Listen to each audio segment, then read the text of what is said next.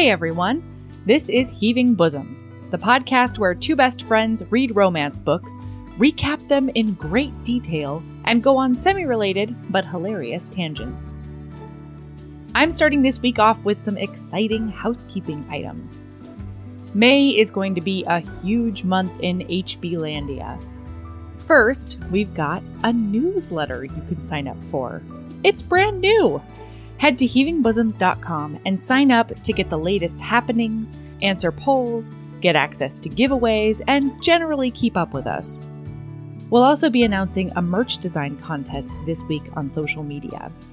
The theme is England Times, and we are so excited to see what you come up with. And finally, stay tuned next week because we'll be announcing a Patreon fundraiser that's going to benefit an AAPI charity in honor of Asian American and Pacific Islander Heritage Month. I'm really excited about restarting our Patreon fundraisers, and I will get you details next week. Today is a special episode. We've got a different best friend duo you've heard here before, and you can enjoy them together on their podcast, Movie Briefs. I needed a weekend off, so Cole joined Aaron last minute to talk about a golf/spy book. It felt so safe, this book choice, but we've got some content warnings for you. In the episode, Aaron and Cole address racism toward Asian communities, as well as fat shaming that occurs in the novel.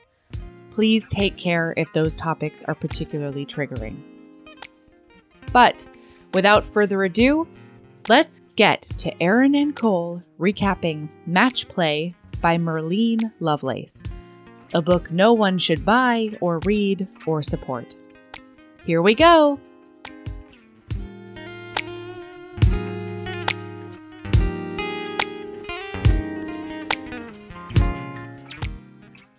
Hey, Cole! What's up, Aaron? We got Cole here, pitch hitting. Is that right? So, yeah, it was funny. I'm never, you know me, I'm never like a spell check guy on text. But you sent me a text that said, hey, need you to pitch hit. Is that right? It's pinch. Pinch. Yes. I've my whole life thought it was pitch. And I was going to send you one. That's also a thing that happens in baseballs. Is it baseball? It's baseball. Is it hitting? Yes. Yeah. Yes. Man, my whole life. I know. Well, I was going to text you like, I think you mean pinch, but I got what you meant, and I didn't want to be, that guy. But well, this yes. is good. This is good that we've corrected this thing about me in like a private way between friends, and then no one will know what a moron I am. And by the way, just in time for opening day, that was a couple days ago. This is all very topical, so we're nailing this out of the gate. There's enough. We've got enough sports to talk about. Okay, we don't need. All right, I want to get this out of the way. Hey, friends, HB's listener. This is a bad book. Don't buy this book. Don't buy it. No. Don't buy this book. It's bad. It's also racist. It's racist and bad. Racist, bad because racist, also bad generally. Just bad. Yeah, there's not a good thing about it. There's nothing good in this book. There's no good. Even if you corrected all the grammatical mistakes, it would definitely not cover for the racism and the terrible, terrible, terrible story that we're going to get into. Like, mind-blowing story. Yeah. Okay, before we get into it, I have to comment on something that happened, I believe, a week ago. That was like one of the nicest things you've ever done for me. Me? Oh, yeah. Me, Aaron? Yes, I you, feel like Aaron. that's a pretty, I'm gonna be honest with you right now. I think it's a low bar. It's a low bar. Yeah, I mean, we didn't have to talk about how high I thought the bar was, but if we want to get into that dialogue, we can. But no, please. What wonderful thing did I do for you? Even if this was a super high bar, you would have cleared it because we had questions from Cole with Alicia Rye. And what a fantastic episode that was. Yeah. It's just been on repeat in my house for like a week. Yeah. Just, getting to come home and look at Jess and being like, Jess, I got something I got to tell you. Remember that book that I read, The Right Swipe, and she had listened to some of it? I was like, Aaron and Mel talked to Alicia Rye, and she's like, oh my God, she's your favorite. I'm like, I know. And she knows who I am. So, and you inspired a part of the next book. And I, just one of them things. So I've been walking a little taller. I guess. You're right. That is probably the nicest thing I've ever done. A little more shoulders back this week, around the house. But no, that was awesome. So thank you. Hey, you're welcome. If we have her on again, I might even invite you. I don't know. And I'll just be like, basically still looking for the pizza. I haven't cooked the pizza yet, the pizza recipe, but will. We're going to work on that. I know that you will. Yeah, we do a lot of King Arthur stuff here at the house. So Jess was particularly excited about that. Awesome. So anyway. Okay. So we needed a little help this weekend because Melody's kid's birthday was this weekend. So I asked Cole to step in, and we were looking for a book to read that was short. Yes. Because this was kind of a last minute situation. I thought it would be funny to read a golf book since Cole was like is like a big golf man. Was probably the better terminology, but yeah. Was an incredible golfer. Now is very good at golf. Fair? I'm willing to accept those terms. All right, okay. I don't want to correct that, yeah. And this one also featured like a military intelligence component and like spies and stuff, and was only like 150 pages long. And I thought I didn't have to be fucking scared of it and what its contents might hold, content warnings, because it's fucking published by fucking Harlequin. So I thought maybe somebody would have read this thing before it went out. We were assuming that we were in a safe zone. Like, yeah, I thought quick it would decisions. be safe. Because we talked about maybe doing a movie, and we're like, sure. we have our little side thing where we talk about movies, and sure. So let's do a book. We haven't done one in a while. And when you said golf romance, I kind of fell on the ground because I couldn't even fathom such a thing would actually exist. Because I do commonly send you photos of golfers that are golfing and say something to the effect of, can't believe they don't write golf romances about guys that look like this. And they're not hot. It's not, I don't want to read a romance about most golfers. I'll just say Jesse didn't come up to me and say, Cole, you're an amazing golfer. I would like to date you because of that fact. Right. That didn't happen. No. Mm-mm. No. But if you were standing shoulder to shoulder with all golfers, I think you got a good chance. If the pool is just golfers. That is fair. That's fair. I feel like you would rise to the top. Oh, man, this book. It's not when great. I looked for golf romance, I found a lot of self-published golf romance. And what we don't ever want to do is like rip on like a self-published person who's like, their first book and they're like really shooting their shot. Like we try not to do that on the podcast. So I'm like, this is a Harlequin romance. So like this person has 1,000, and she has like 1,000 books out there in the world. Man, Merlene. Yeah. All right, let's just get into it. Yes, I knew we may have been in trouble when I highlighted something on page 1. I highlighted all of page 1. Page 1 knocked me out. And I was like, this is going to be fantastic. Like, this is going to be the funniest book I've ever talked about on the podcast. Thought the same thing. Now, I before we get started, very quickly, do we need call signs when we do this book? Should we have... Because it's very important that if you guys decide to read this book, that keeping characters straight is almost impossible because everyone has their name. They all have 15 names. And then they all have call signs, and then they have nicknames. Yeah, and then they go by their last names half the time. Yep. And so it is impossible to keep these people straight.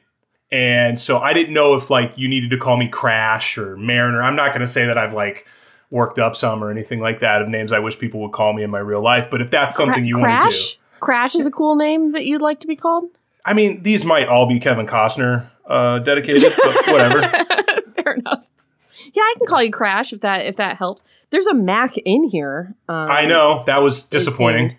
We were going to go with that because, you're obviously well suited to the nickname. I have to come up with ones. Yeah. But yeah, I started writing down on like page 3. I'm like, I'm never going to keep these people straight. And you know what? Spoiler alert, you don't need to. You absolutely don't need to. No. So we've got Dana with a Y. Dana. Mm-hmm. Mm-hmm. Okay. So she was in the Olympics for whitewater kayaking, which is an Olympic sport. I did Google it. It is absolutely an Olympic sport. But I did not know that before this book. That's my problem. But so she won an Olympic gold medal as a whitewater kayaker. And then when she was at the Olympics or like before or whatever, due to the level of goodness of her kayaking, she became famous. And by famous, I mean like paparazzi level famous Rock star. for kayaking at the Olympics. Again, a sport I did not even know existed. There's a lot of peculiar choices in this book that I'm sure we are going to get to. This is one of them. There's a lot of sports she could have gone to the Olympics for that would have made the fame make sense. Yeah, this isn't one of them. This isn't that event. It's just not. And so then and this is all first page information, guys. So when she was at the Olympics, she did date a guy who was an Air Force captain, and they became America's it couple. The whitewater kayaker and the Air Force captain. Wow, everyone knew about them. Which was really, really strange for me. And then it turns out they broke up before the Olympics. Before the Olympics. Yep. So somehow they became the it couple, like, pre-Olympics? So the it couple in America, as I have written in my notes, was two college students who played random sports. Okay? I'm going to be honest with you. Men's golf at the college level is slightly more popular than women's golf at the college level, but neither is a popular sport in America. Right. I happen to know a guy that was really, really, really good at college golf. I do believe he was a golf major at college.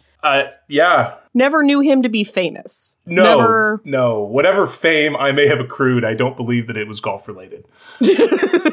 And then they have her as a golfer and a kayaker in college, and him as just a college student. Like, he's in ROTC. Right. And somehow these two people are the couple that America and really the world at large cannot take their eyes off of. And what's nuts to me is she's winning the gold medal in the kayaking, but she's also, like, just really good at golf. Like, is she competing at golf? Like, she's not going to the Olympics at golf, but, like, usually when you're an Olympic gold medalist, that's your one sport. That's your sport. That's probably your only interest. But she's just as good at golf as she is at kayaking. So you may be thinking, gee whiz, why didn't she just play golf in the Olympics? Golf was not an Olympic sport until 2016.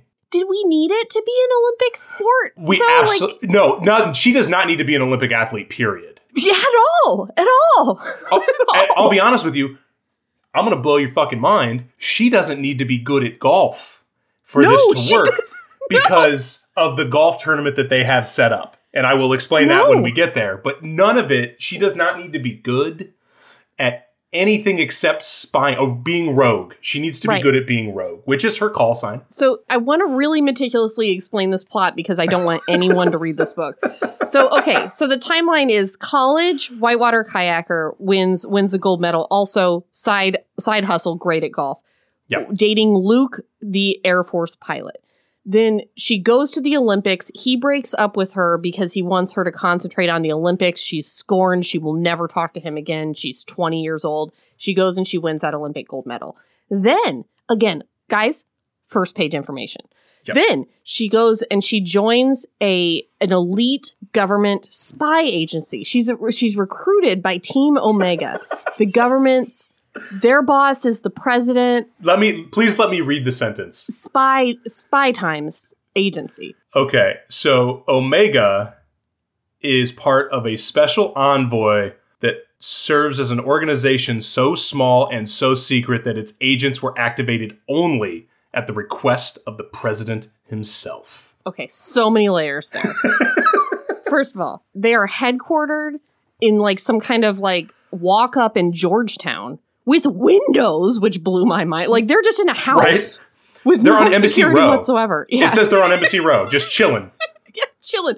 With fucking they're an international spy agency on Embassy Row, where all the embassies to those international nations would be. Yeah. Uh-huh.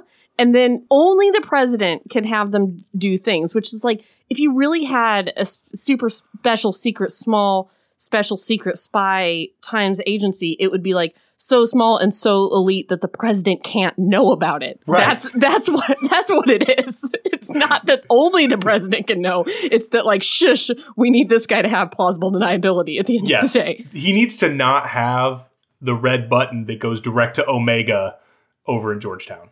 That can't be right how this works. And also, it does make sense that they're on Embassy Row because their mission is a State Department mission. Like, This is not... If this organization existed, this is not what they would do. And this is not how people defect from North Korea. This is so much. So anyway, so she's... We haven't even mentioned the part about defection. No, we haven't even... Okay, so she's in Team Omega. Yep. Why she has any skills to be on this team, how she was recruited by them, what happened to go from whitewater kayaker in college to Team Omega, yada, yada, yada. Like, there's no information. They don't go into that at all. None. So now she's there. She's at Team Omega. And they're doing a briefing. They do have a new mission. And that mission, God, I'm exhausted already.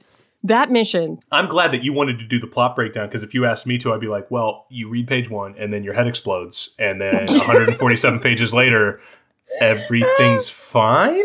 When it gets to the actual extraction, I'm probably going to need help. So we've got a North Korean professional celebrity golfer. Which, as I understand, judging by what's in the book, the U.S.-North Korean relationship is strained. Oh, is it? That was mentioned a couple times so that we would know that the United States and North Korea are not necessarily on solid ground. Right. Yes. So I want to get into North Korean phenomenon golfer Woo Kim Lee. Woo Kim Lee, yeah. Who is a teenage North Korean golf phenom. Yes. Who is apparently internationally famous and has like a lot of endorsement deals. Yep. And then it mentions that because of all of these products that want her to like wear their stuff and everything, that like she's super famous, but like North Korea takes all the money. This blew my mind a little bit. Mm-hmm. Can you imagine Nike or something, yeah. you know, like endorsing a North Korean athlete? Had that down too. What companies that are not North Korean companies, which I get is a weird statement in and of itself, would be like, yeah, no, but I mean, Woo Kim Lee really represents what we like. We understand 90% of Nike's dollar goes to North Korean dictators. Yeah. But she's just so good. Yeah. Like, it's the dumbest thing in the... Like, again, things that don't need to be plot points in this book. It having endorsements. The endorsements and the fame and stuff, like, we're not going to root for a North Korean athlete. Like, I need this world explained to me.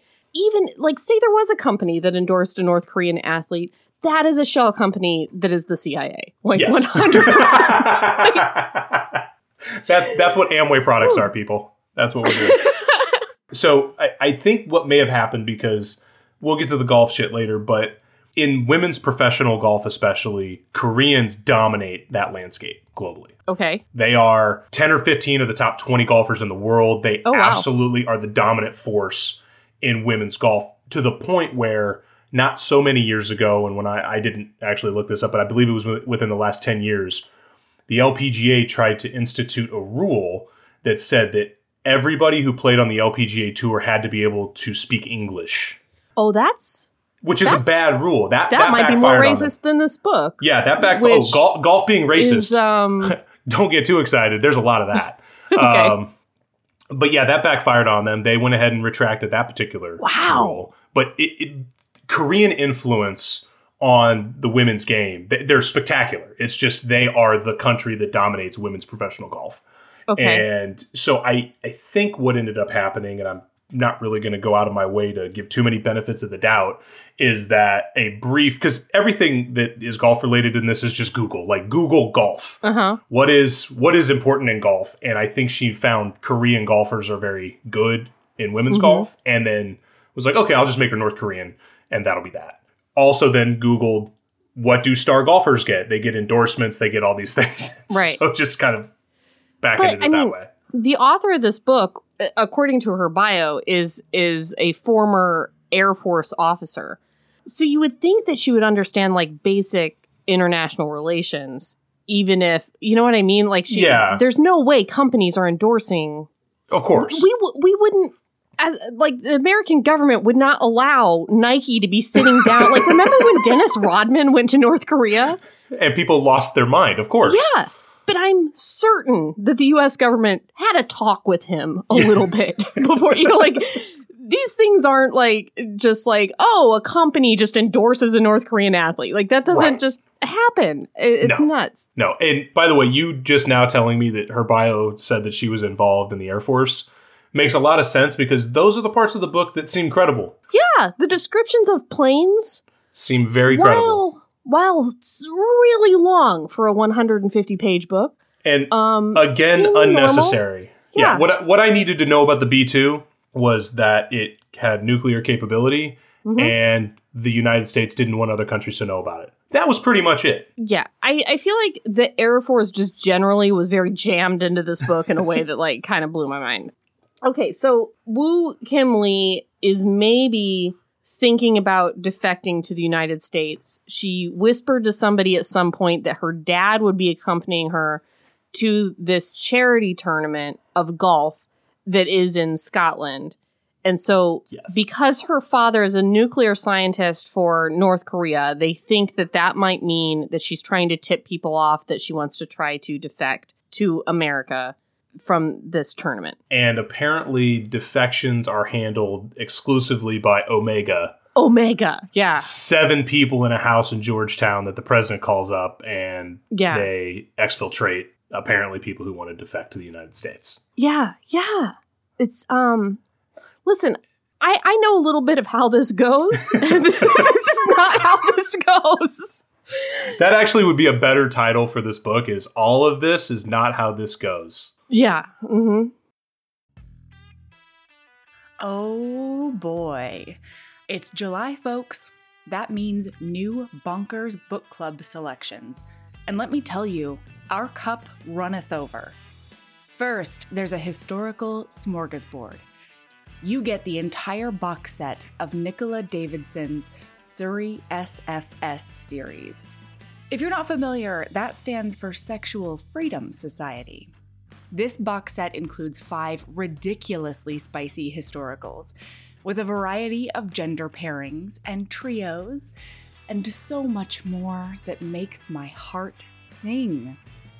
Then, Jenny and Katie are offering up one of their all-time favorites, Brutal Prince by Sophie Lark. That's the mafia book where the heroine accidentally sets the hero's house on fire, and then makes sure her mouth is full of strawberries because she knows he's extremely allergic. Best wedding kiss ever, right? And then we decided to do a little bonus.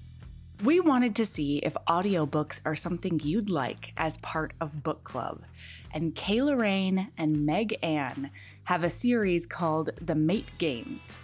You get to listen to Book 1, Obsession.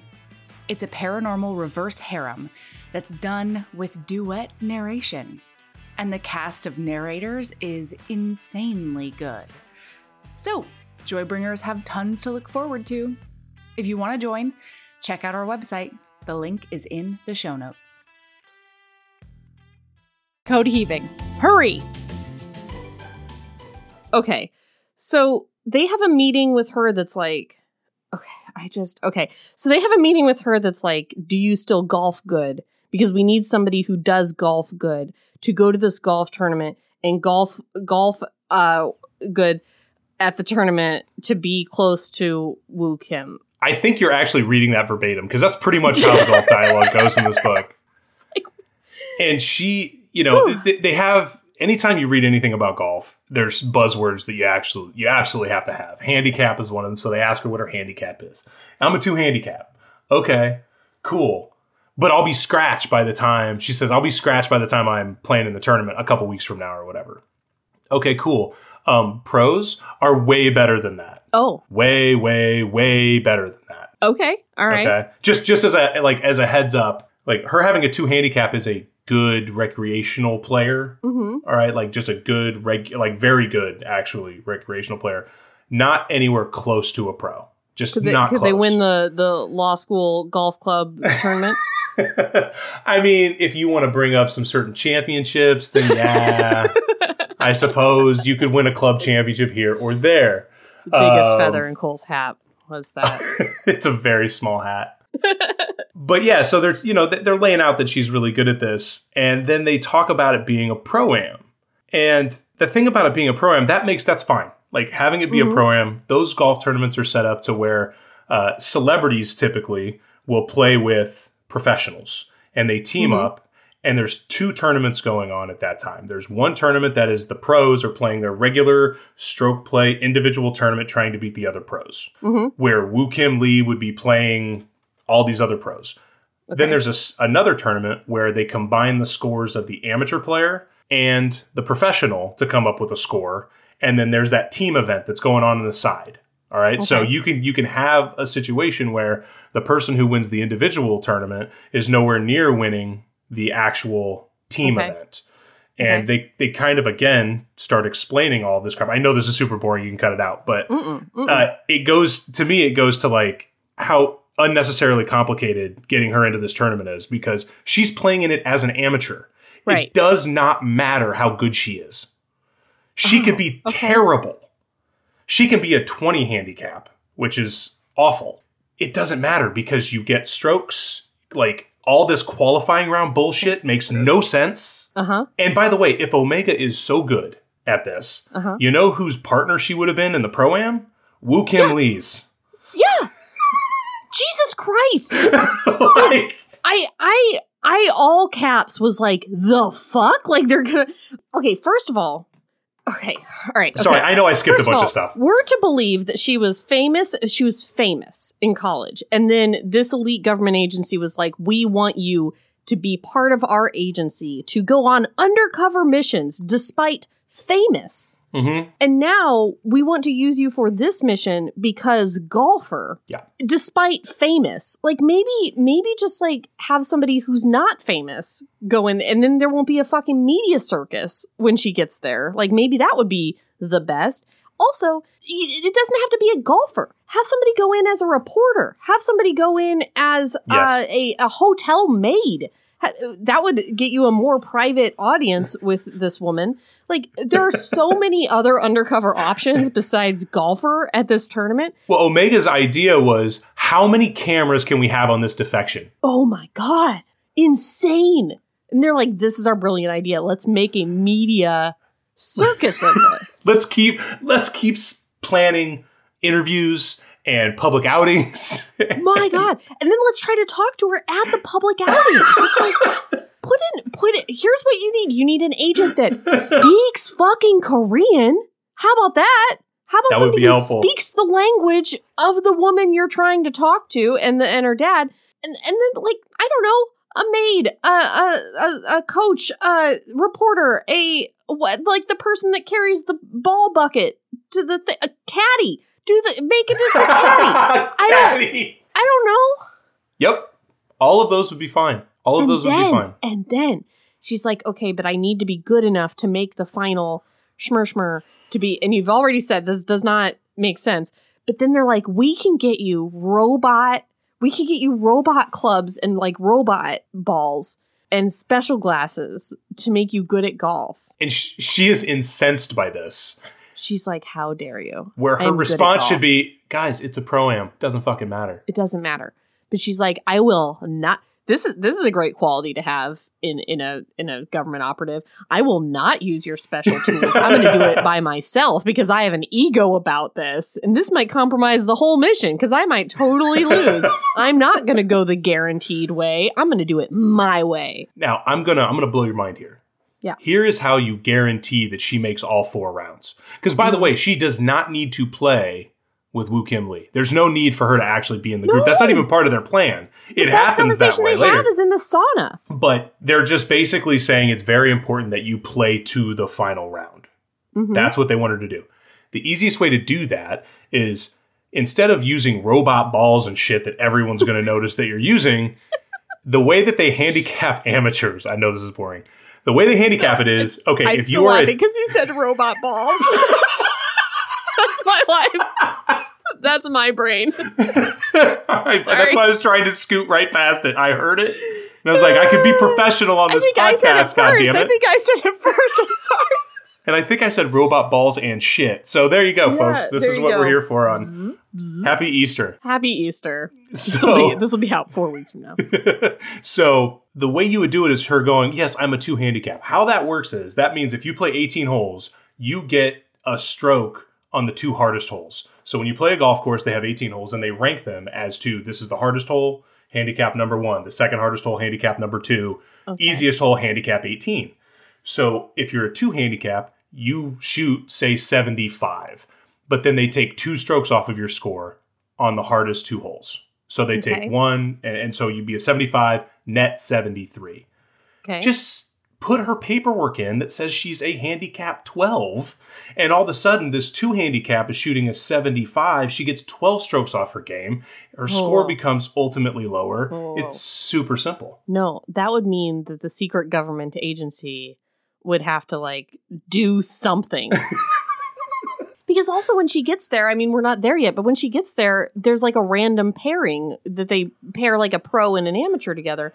And she's like, oh no, like I didn't randomly get paired with Woo Kim Lee. And it's like, what kind of elite government agency are you guys that you can't infiltrate a charity golf tournament in Scotland? You can't sandbag the tournament. You can't infiltrate the charity golf tournament.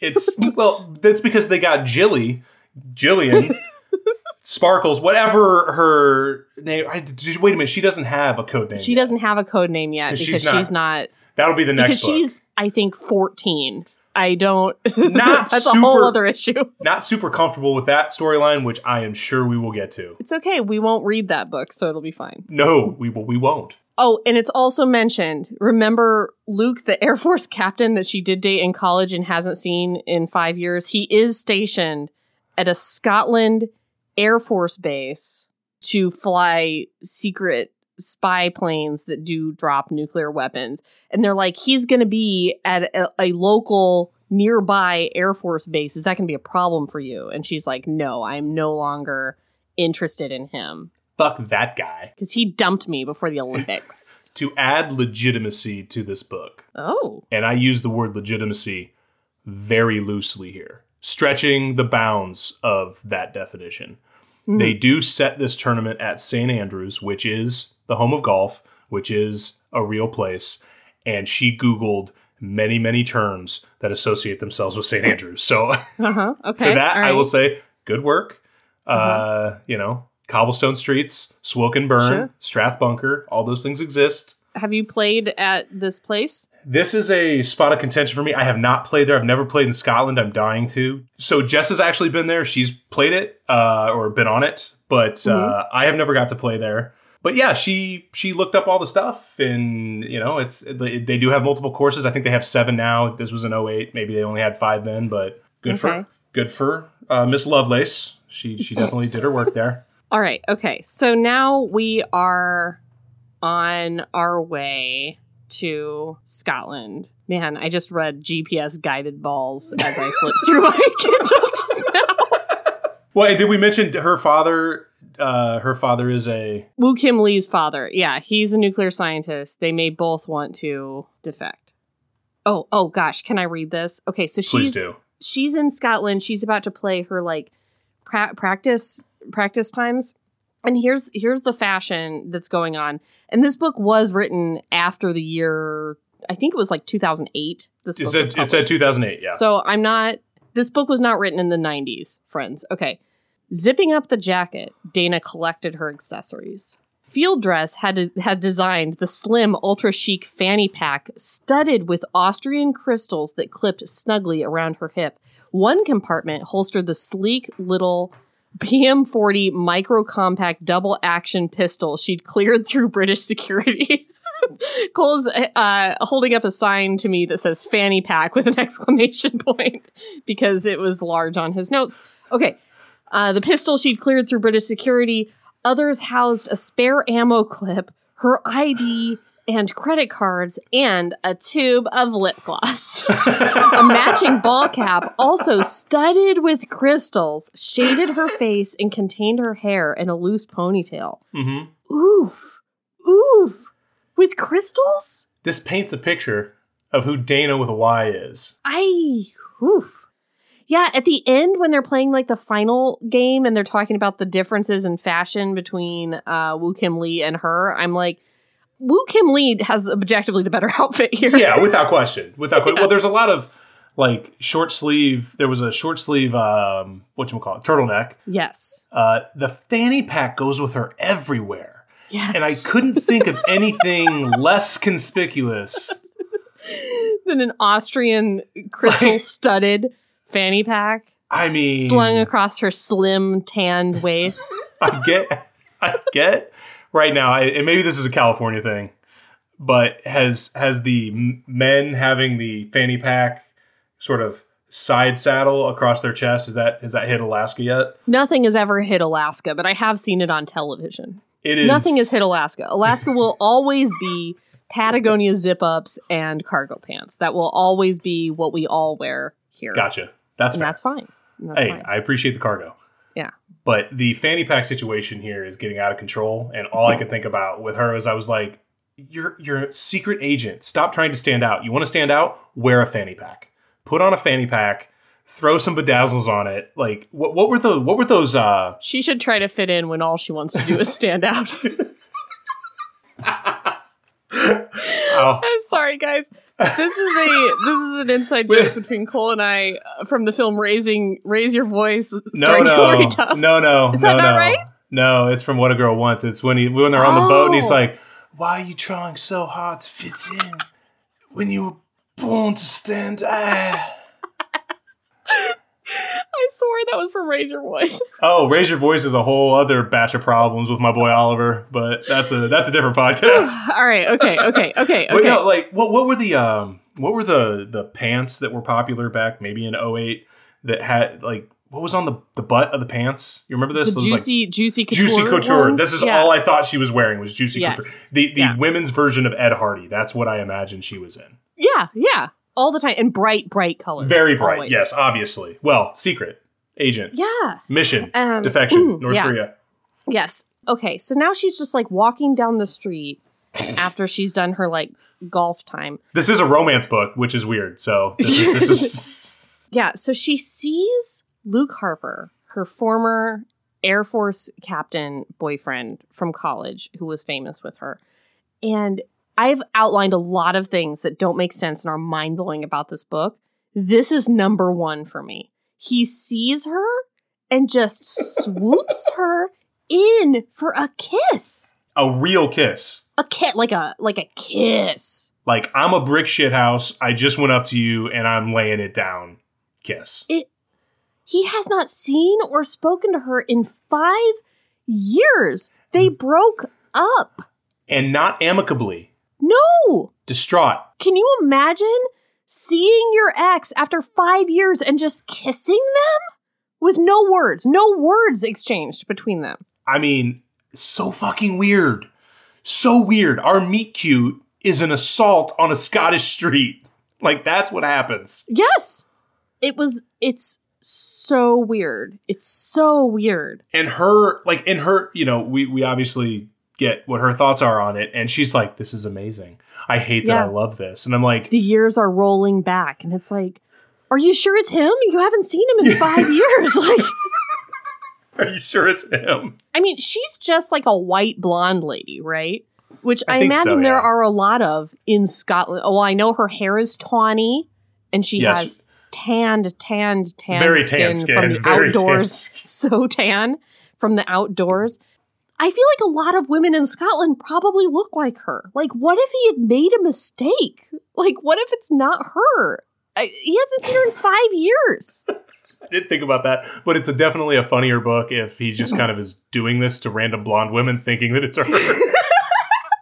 He's like known in Scotland, like, dude, stay away from that guy. He just like grabs people, but he's like got this protection around him because he's working on the B2. So they're like, we can't have him in jail or anything. Right? Yeah. Oh, man. Got fucking Captain Grabhands over here just accosting women on the street, hoping one day maybe it will be Dana Duncan, his long lost love, that he can then woo with some sort of psychotic fucking public, defection storyline. Sorry. Oh man, it was super duper crazy. But like the meet cute where a guy sees a girl that he believes is his ex-girlfriend from 10 years ago and tries to go in for a smooch and it's not her is a meet cute I'm more likely to read. And it doesn't sound like a great meet cute, but it's better than this. It's better than this because then those two people fall in love later. And I like that book more. Yeah, so this kiss happens really weird and they talk and he like introduces her to his buddies, Dweeb, and yeah. It doesn't matter. I got strong Brett Kavanaugh vibes with like Squee and the boys. Oh, man. Like, that's something you want in your romance novel. Is strong Brett Kavanaugh vibes. Do they need quotes for the cover of the re-release of this book? Because strong Brett Kavanaugh vibes. Just toss my email Squee on the bottom of it. Yeah. Okay, so that happens, and then she says unequivocally that she does not want to be around him, does not want to see him, blah, blah, blah. That would also be a great for the cover of this book, blah, blah, blah. Like, that's what this is. A lot of yada, yada, yadas through a lot of stuff. This is the definition of an herbs book. Okay, so then we go to driving range time. Yes, we do. That's when, well. Somebody knows what she's talking about now. That's when you go to the place and you have the bucket of balls and there's like a thing and it does wash them. And that's my favorite part. And then you have that bucket and you do hit them. And then there's signs that say how far that you hit the balls. And then there's a machine. It's like a Zamboni, but it's for golf. That goes and scoops up all those balls. It's somehow faster than a Zamboni. Is it? That's slightly. Okay, yes. All right. It scoops up all those balls, and then they go back in the washing machine, and then you get them in the bucket again. That was a perfect description of a driving range. That was perfect. I have nothing to add to that. I have accompanied Cole to a driving range a couple of times in my life, and it is the most boring shit you will ever have to do ever. Yeah. Totally Sometimes agree. Cole will let you hit a ball, but you can't hit it. There's nothing you can do to make the golf club connect with the ball. So you just have to go back to watching. I remember when it would be like you and me and Jordan and like maybe Mary Bruniga, whatever our group of friends where we'd go to Wee Tea. Sure. Do you remember that? Yeah. Just go to Wee Tea and we'd just be like, I thought we were going to all hang out, and then we just end up hitting a bucket of balls. Well, me would hit a bucket of balls. Yeah, I realized we would all watch you hit a bucket of balls. Yeah. Yeah. Maybe Jay would. Yeah, Jay would hit. Jay would hit. Yeah. Jay would absolutely hit. So I don't remember anyone else being there. I remember me alone watching people hit balls with golf clubs. That's what I remember. I don't remember a Mary or like anyone else to keep me company. I just remember me alone watching golf. Life will get better. Eventually, I won't have to do this. Oh, man.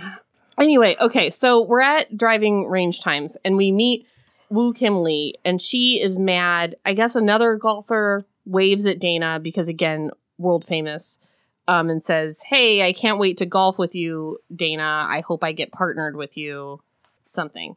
And then Woo Kim Lee is like, stop talking! we don't talk on the golf course. But just so you guys know, the way Woo Kim Lee's speech is written is horrible and racist. It is horrible and racist. We're not going to quote Woo Kim Lee at all from the book because it's horrible and racist. So it's the worst you can imagine. It's the worst. And the author didn't have to. What's crazy to me is like just have her be good at English. Yes. I mean, she's an internationally famous athlete. Make her good at English. Or make her speak no English and make Dana speak Korean. And then you can say, we said the following lines in Korean, as many books do. Yes. And then write it in like this racist depiction of this Korean woman was completely unnecessary. And her father. Like every Korean in the masseuse, book. And her everyone in the book who is Asian, it is a racist depiction. Yes. Period. The end. Do not buy this book. Yeah. Don't buy it. No. I will be returning it. Please do not buy it. Can you do that on Nook? This is the first ebook I've ever written. Oh, no. I don't know. I can do it on Kindle. I don't know if you can do it on Nook. I don't have it's like the Nook app for Windows, and I don't know. I'm sure you can. We'll see. I did appreciate the line, though, right after the be quiet, where they're like, no stranger to the guerrilla warfare of sports. Yeah. Dana teed up a ball and swung. Her driver connected with a solid whap. The ball soared in a high, smooth arc. Yeah. With another loud crack, it bounced off the metal sign designating the 250 yards mark. Is that far? That's definitely it's definitely good in the women's game for sure. Mm-hmm. But that is golf Mad Libs. Okay, all right. I had no idea. Like if you were asking someone to describe who had never played golf at all, what just happened, I guess that would be the scientific description of, well, it did go in a large arc and it didn't break, so I guess that's a solid arc. Sure. And so, yes, that's fine. And then they go toe-to-toe with distance, one of them finally hitting it over 300 yards, which is extremely rare in the women's game. Has been done. Okay. Certainly is done, but that's very, very far for the women's game. So that's them, sizing each other up. I appreciated it. I didn't necessarily mind that sort of toe-to-toe competition there. Okay. So then afterwards, they meet her dad at some kind of press situation. And Dana and her buddy, Mike Callahan / Hawk, who used to be a military police officer, as if that's like a big impressive thing. I don't want to insult military police officers. But I mean, here's the thing. They're just regular cops. They're just like regular cops. It's not he's an MP he's Hawk because he's an incredible marksman. Yeah. So I thought he would have been some sort of sniper of some kind. Mm-hmm. No, he was a military police officer. Yeah. Which, by the way, they only handle misdemeanors. If it rises to the level of a felony, that gets handed off to CID and CIS. So just patrol cop. Like that's not again. Fine, I don't want to piss off patrol cops, but I mean it's not. There's things you do and things you don't. Officer. Yeah. It just sounds like he was recruited by the Omega Force due to his ability to serve parking tickets. Okay, he all right. writes a great parking ticket. I love that. Well, anyway, so they go over and they shake hands. They get to shake hands with the nuclear scientist from North Korea. Here's an idea. Slip a card into that handshake. Slip a note into that handshake. We're done. We're done. Let's all go home. Operation over. Operation is over. No, they don't do that. They're like, they shake hands with him. They're like, maybe we'll get to meet him a different time. See, here's the thing. Now that we've made contact with this person who never comes into public, we finally saw him. Here's what we'll do. We need a lot more public gatherings, and we're going to flip a coin on the outcome of this golf tournament to see if we can ever talk to him again. Yeah, exactly. Exactly. Because the next thing that happens is she gets paired up with somebody, and she gets paired up with some random other pro, and is like, I wish it was Woo Kim Lee. Well, and here's again, like I hate to keep banging on this. I don't understand the golf tournament. Like I don't get, which is a hard thing for me because I've been doing this for like 30 years. I don't get the golf tournament at all.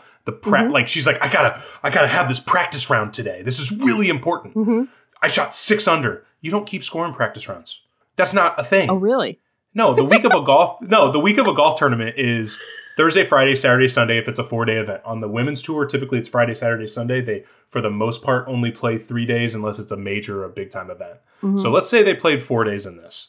They'll play Thursday through Sunday. You get there on Monday the week of. You can play practice rounds Monday, Tuesday, Wednesday to get used to the course. You throw balls down, you hit out of the rough, you hit out of the bunkers. You don't keep score. It's about learning where the course is. So you're not like in your head about like, oh my God, I have a practice round today. I have to play so well. It's really important. That's not a thing. So then I'm thinking, well, she keeps calling these things qualifying rounds. I guess that's what she means, the first 2 rounds of the tournament to be on Thursday and Friday, but we never get there. We never have those rounds. Like it's because she's like, then we got to make sure you qualify for the final round. Well, if you make the cut halfway through the tournament, you automatically play the last 2 rounds. They do not typically cut after the 3rd round. Very rarely will they cut the bottom like 10. So it's like basically if you qualify for the final 2 rounds, you're good to go. You'll be there the rest of the weekend. For 150 people in a tournament, top 70 in ties, make it to the weekend. Like that's, I never understood this. Like, okay, leave me alone. Because she should be doing all of this like spy work during the practice rounds because you have so much more access. They are not important. They are not stressful. But you don't keep score. It's a media blitz. Like who's watching, who's there, who's, That was the whole opportunity. It's like, oh, cool. During the practice rounds, even though I think this plot is ridiculous, she'll use it to go to the practice green or, you can hop holes. Like people won't play 18 holes. You'll play 9 or you'll play 4 on the front 9 and go to the back 9 and play some. Like it's about, you can run into people accidentally in those situations way easier than a tournament round where you're like, yeah, I wanted to take a 6-hour steam. That's not weird at all that I was waiting for this one person to walk in here. Come on, Omega. Put it together. Come on, Omega. Jeez, Omega. Come on, Rogue. I thought you played golf. Then they have a conversation about like, when so if she does want to defect, like when they should do that extraction. And she says, no, Woo Kim Lee is way too competitive. She won't want to do the extraction until after the tournament is over. What? Gotta hang up them W's. You are Gotta a North Korean woman who wants to potentially cause an international incident by, like, defecting to America. This is a huge deal in your life. Yeah. Gotta finish this St. Andrews charity golf tournament first. No, I have to, again, ask you, I suppose, as the expert. Yeah. She's a world famous golfer. Yeah. Most of the world famous tournaments are played in the United States. Would this not be an easier op when she came over here to play, say, the U.S. Women's Open? I don't know. Would a North Korean athlete come to the United States to play for a charity golf tournament? I don't know. I realize, like, it doesn't really matter because this plot is so riddled with plot holes. Exactly. No, I hear you. But it's one of those, you can't become a world famous golfer, really, unless you're going to compete. Like, this weekend is the first women's major of the year, the Anna Inspiration. It's their Masters. You and can't it's here? It's in Palm Springs. Okay. And so the Anna Inspiration, the U.S. Women's Open, the Women's PGA Championship, like, these are the biggest events in the world. They're played here. They're all here. They're all here. Like, the Women's British Opens is over there, and the Evian is in France. But, like, the largest tour is here. The most prestigious events are here. There's no way this woman becomes a world famous golfer without playing golf. So just by a function of her being world famous, she would have had to have played If she's the number one player in the world, it is not possible that she is not playing golf in the United States. Well, that's super crazy. Maybe it's because, I don't know why I'm trying to rationalize this. Maybe it's because her dad's going to this one. Like, maybe her dad wouldn't be able to accompany her to the U.S. due to him being I like that. I actually like that. Nuclear scientist. I think that's possible. I did not think about that. And we really want to scoop up that scientist more than we give a shit about golf pro. Yeah. Hurtful. Hey. But that's what the book says. But that felt personal. That felt. I'm sorry. I didn't mean for that to feel. Just saying. Really. But yeah, you know what? If you were stranded in a foreign country, I would want you to come to America. But that makes more sense. I wasn't thinking about that. Okay. So then we switch to the point of view of this Air Force pilot. We get a lot of stuff about bombers and being stationed in Scotland and why and how that's a forward operating base, which I thought was very weird because it's a Royal Air Force. I don't understand how a Scottish Air Force base, it seemed like, was also an American FOB for mission. I don't know. I'm not going to question her Air Force stuff because I get, she is an Air Force person, but it seemed odd that she would call it a forward operating base if it's a foreign. I was going to ask you that because I thought the same thing. I thought it was basically we would set up a FOB versus using a joint like military base or something like that. Well, we would use a Scottish whatever. Like if we were allies with a country, we would use part of, we do missions with people all the time, but like we wouldn't call it a forward operating base. That was going to be my question. Yeah, that was the thing. Yeah. But I don't know. Maybe in the Air Force they would. So then he talks about how he used to call her Puddles. Okay, no. Don't you do that. Don't you stand up for Luke. Okay. Don't you cover for Luke. I'm not. What he does is he calls her, "Hey, Pud." Yeah. Well, he says in his internal monologue he calls her Puddles. No, but I know it's in reality for he calls Puddles. her Pud. I know it's for Puddles. Let me tell you a little tip out there for you lovers. You want to do something funny? Look at your partner and just say, "Hey, Pud, how you doing today?" And see how that goes over. Yeah. Because cute. It's not going to go well because Pud does not mean puddles. And the only reason terms of endearment are okay to use in public is because you don't want the general public to hear you say something and you're like, "Oh my God, that guy's terrible. What a terrible person for calling that woman a Pud." And he does it a lot. When I said it to Jess, she looked at me, she's like, "I'm sorry, what?" Like, okay, yeah, just wanted to make sure that didn't work. It didn't sound like it worked in my head. But also it's a stupid nickname. It's a dumb nickname. He calls her Puddles because like she was a whitewater kayaker and he was like making fun of her life's dream by saying she just like paddles around in puddles. Yeah. No, I hate Luke. I'll be honest, I hate him.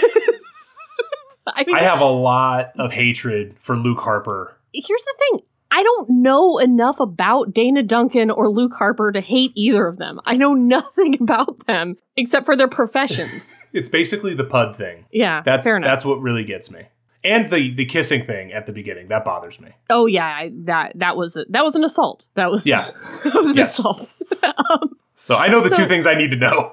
Mike Callahan, Dana's partner, former MP, codename Hawk, does go to the Scottish Air Force Base to talk to Captain Luke Harper, codename, I forgot his call sign, to his commander, to be like, hey, the media of Scotland, because again, world famous couple, saw you kissing Dana this morning, and we don't want to have some kind of like, we have a mission here, me, Mike, I have a mission, and completely unrelated to Dana, don't even worry about it.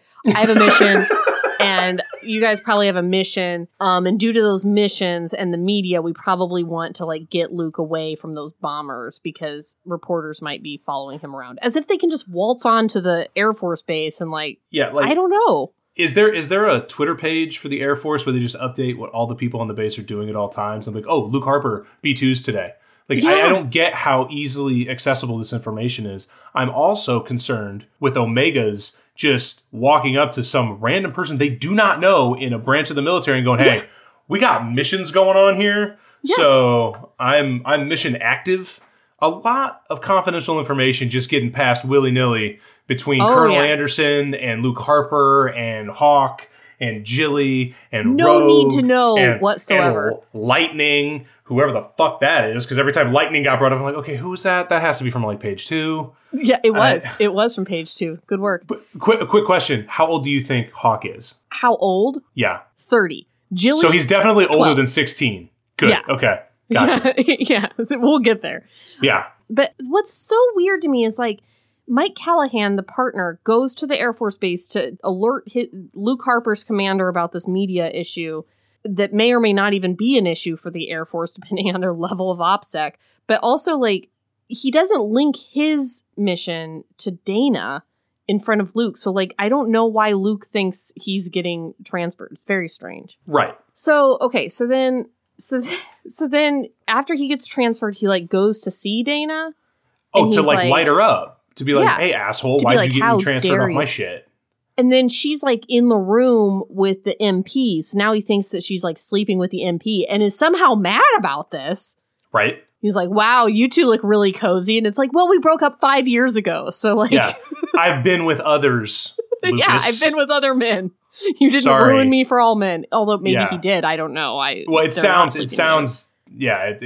as though he's capable in the very short amount of romance we get in this book. Yes. So then she like goes to lunch with him and she's like, okay, I'll tell you everything. Everything. We're in a public spot. Let's talk about Woo Kim Lee wants to defect. Here's the mission. Here's the extraction plan. Here's what we're doing. By the way, I'm a secret government agent now. Since we met, I did become a secret government agent, which doesn't seem to really, like, he makes a couple comments about, like, wow, she's a government agent now, but not like, right. I just feel like I would have a lot of questions if my college boyfriend was like, hey, but I'm a secret government agent now. I'm here to extract this North Korean golfer. I'd be like, whoa. But Luke's head went somewhere else. He's like, okay, I could use this to have sex with you. Yes. I could.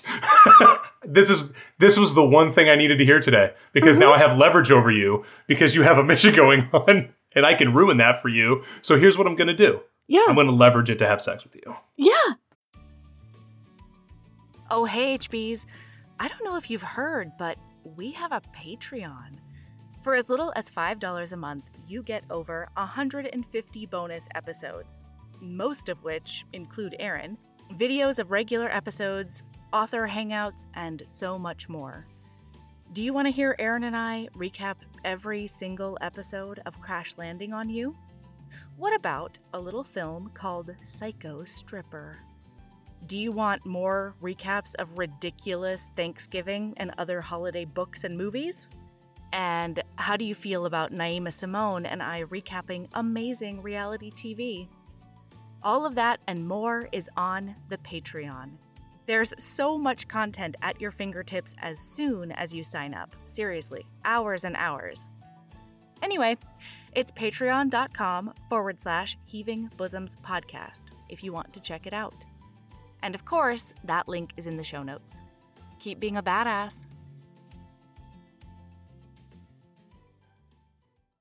And their mission, Dana's mission, involves somehow the Air Force Base. Like, I think they use the Air Force Base to, like, they're supposed to use the planes there to, like, yeah. So then, after her lunch, Mike Callahan, codename Hawk, says to Dana Duncan, codename Rogue, Harper, meaning Luke Harper, knows this area of the base, Rogue.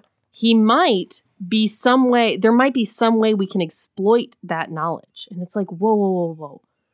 You need a random you didn't have knowledge of you don't have anybody on the base already lined up who knows their way around, like the streets and like where the buildings are? Like that's a rough indictment of your plan. That's the first 10 minutes of any heist movie is somehow we have the blueprints of where we're going to be. Yeah. Like that's step one. I need maps. I need outlines. I need blueprints. But it really feels like this op was thrown together very quickly. Yeah. Oh, by the way, we skipped over this part that I have to bring up because it's racist on multiple levels. Mm-hmm. The nickname for Woo-Kim Lee is Tigress Wu. Yeah, is that supposed to be like Tiger Woods though? Yes, but because Tiger Woods is part Asian, he's Asian on his mother's side. I didn't even know that. Okay, so, I'm gonna let you take this away. Yeah, so I don't really want to. I'm not obviously going to do the voice or anything like that, but when he came out, a lot of people, instead of calling him Tiger Woods, would use the stereotypically very, very racist Asian accent and say Tiger Wu. Oh. Mm-hmm. Yeah. Well, that's rough. That's really rough. When that was written in there, I was like, that is so racist. That is like racist on racist on racist. Yeah. I mean, I clocked it, but then I was like, oh, well, just Tigress in general being a name for an Asian woman, I was like, that's really rough. And then I was like, well, it's probably like Tiger Woods, so like maybe it's not as bad as I think, and there are far worse things in this book, so I'm going to gloss by it. Right. But that's now that you have explained that, that's probably the worst. That's probably the worst thing in the book. When Tiger came out, he, obviously his race was a big deal, and there was a big Nike commercial when he first came out that was like, look, I know nothing about Tiger Woods. I had no idea he was even part Asian. And when he came out, he did this Nike commercial that was like, hey, I'm the number one player in the world, and there's still courses in the country that I can't play because of the color of my skin. Mm-hmm. And Nike really leaned into that. And so he did this interview, and I want to say it was on Oprah or something like that, but he came out with this term Coblinasian. He was like, I consider myself Coblinasian. I'm Caucasian, I'm Black, I'm Asian, I have some Native American, all these things. Mm-hmm. And so people really got into that from all angles, and it was a big media storm. And, his mother, Coltita Woods, is Asian. And, that's where all that bad shit started coming from. As far as, it was not good. Like, it was not good. And when I read that in this book, I was like, whether she was trying to or not, like, that was rough. Yeah. And she says it a few times. And I think Luke says it once. I think it comes up where she's like, oh, Woo-Kim Lee. And he's like, oh, Tigress Wu. And I'm like, wow. We're just gonna really bang into that. Yeah, I'm glad you were here because I know nothing about Tiger Woods, and whoa, we can have that podcast too if you want. Oh yeah, please. Our listeners would love just a history of Tiger Woods. Okay, so where are we? Oh, she goes to the practice now?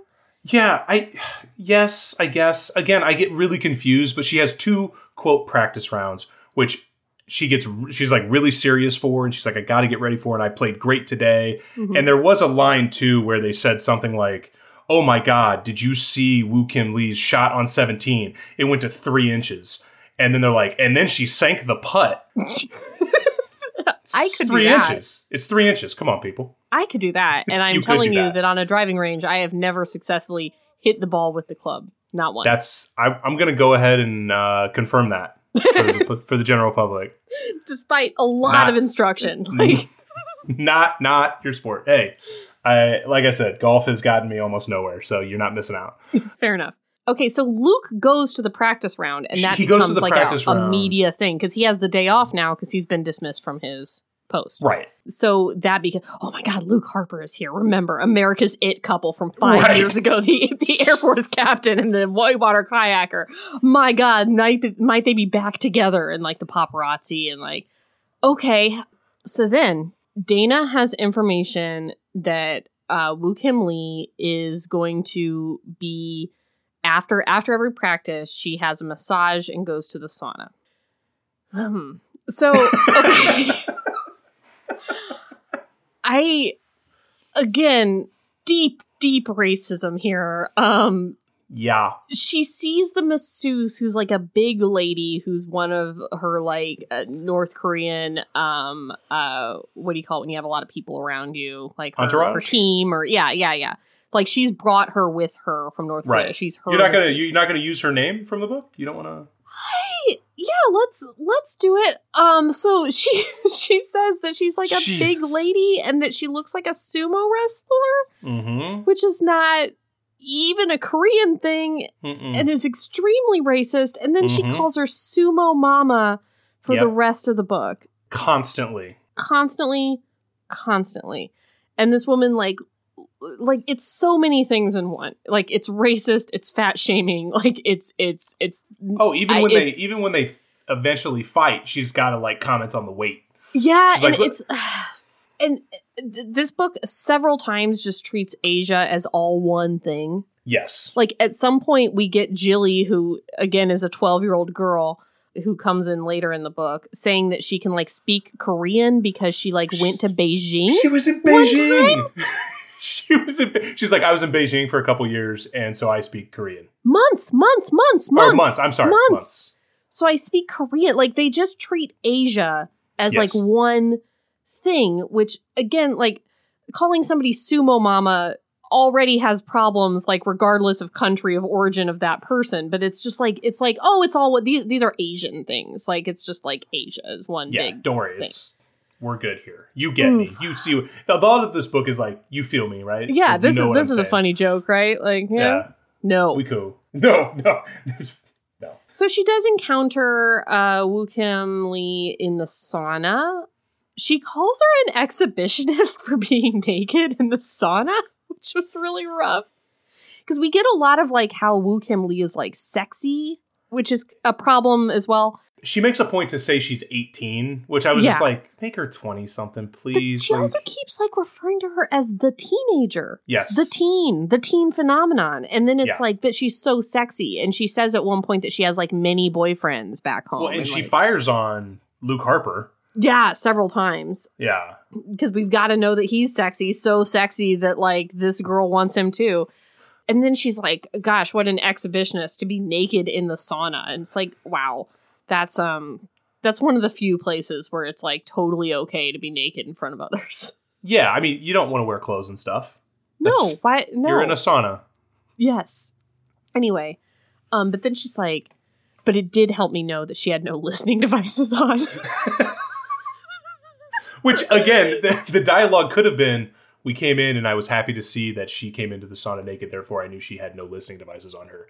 Yeah. Moving on to the next sentence. Yeah, instead of like her exhibitionist sprawl indicated a total lack of self-consciousness. Also let Dana know that the teen, again, wasn't sporting any hidden listening or recording devices. No. Sprawl. Just the word sprawl. She tries to talk to her about defecting, but then they get interrupted, I think by the massage therapist. And then at the same time, Mike Callahan, former MP, codenamed Hawk, is talking to the dad.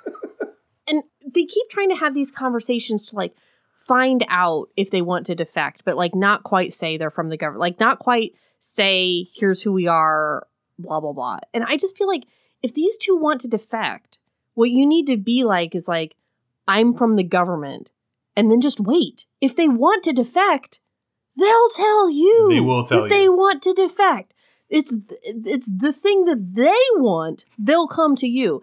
And instead, she's like, I've got to be careful to not let anyone know I'm from the government, and then find out whether she wants to defect. It's like completely backwards. It's like I've got to find her and like trap her into letting me know that she wants to defect. Well, it feels more like a kidnapping plot than it does a defection, where they're like, hey, if we could trick these people into thinking we're helping them do something, we can shove them in a car, fly them somewhere, and then ransom them off. That's what this plan is. It is certainly not a governmental defection. And honestly, what this plan should have been is like, of course we have operatives in North Korea, right?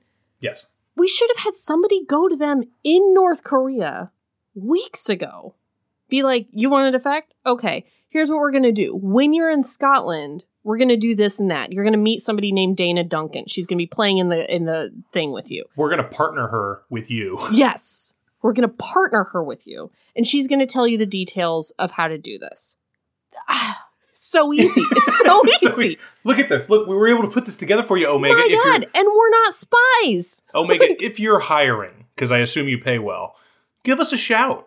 Omega? We can do a little, consulting for you. I don't think they do pay well because it's not even her full-time job. She has another part-time job training whitewater kayakers at the National Training Center of Whitewater Kayaking. Well, that's just because you can't take the kayak out of her. Because when she's there, she has Scottish folk coming up to her and saying, hey, Dana, while you're here, are you going to hit these rapids or whatever? And she's like, well, no, actually, my favorite place to kayak is here, but I'll let you know if I'm like, okay, calm down. Like, there's no way you're this fucking famous. I'm sorry. No. She has like another little spat with Luke. They just keep like being like, I don't want to see you. I don't want to be around you. Like, why are you here? Sort of thing. And let me read this passage to you and tell me what you think of this. Don't push me, Harper. I can't think of anything I would enjoy more than seriously rearranging your pretty face. A sardonic glint worked its way through Luke's bristling antagonism. Seems I recall you wanting to rearrange more than my pretty face, Pud. What does it mean? I don't know what that meant. I have that marked as well. With people, do you rearrange anything on them? Am I doing this wrong? Is there a rearrangement that happens? Am I supposed to be removing things? I don't understand. Putting them other places? Am I supposed to be like, got your nose at some point? This is the Mr. Potato Head of sex. No, Luke is the worst. Luke thinks of himself, he's like frat bro to me, where he thinks everything that he is saying is like super clever and that he's got everything totally worked out. And I hate him and he's wrong. And none of his comebacks are clever. None of his lines are good. No. The fucking runner on Gardenia later in the book made me want to just jump off the roof. That's her fault too, though. Like, neither of them are, like, I know nothing about them besides what they do for a living. And also, I don't like them. Like, what they do say isn't smart or funny or cool. I did, when I got to the end of it, I wasn't like, man, I wish I had known more about these people. It was, man, I wish it had gone very, very wrong for them in that final pursuit. Right. So they hatched the worst plan ever, which is to fake like they're in a relationship for the media as a distraction. Because if they don't give the media anything, they'll just glom on harder and try to like find out even harder whether they're together. So if they just say, we're together now, that'll create a distraction and also like, I don't know, get the media off their backs, which are two completely different opposing goals. Luke does not need to be a part of this whatsoever. No! Luke is not the god of the Air Force. So here's how this should work. Hey, Colonel Anderson, you're Luke's superior. We've got this going on. This is what we need to do. You need to stick Luke in a basement for 4 days. That's what they tried to do. But what I'm saying is like that's what they needed to do. Not transfer him, not send him to a new base.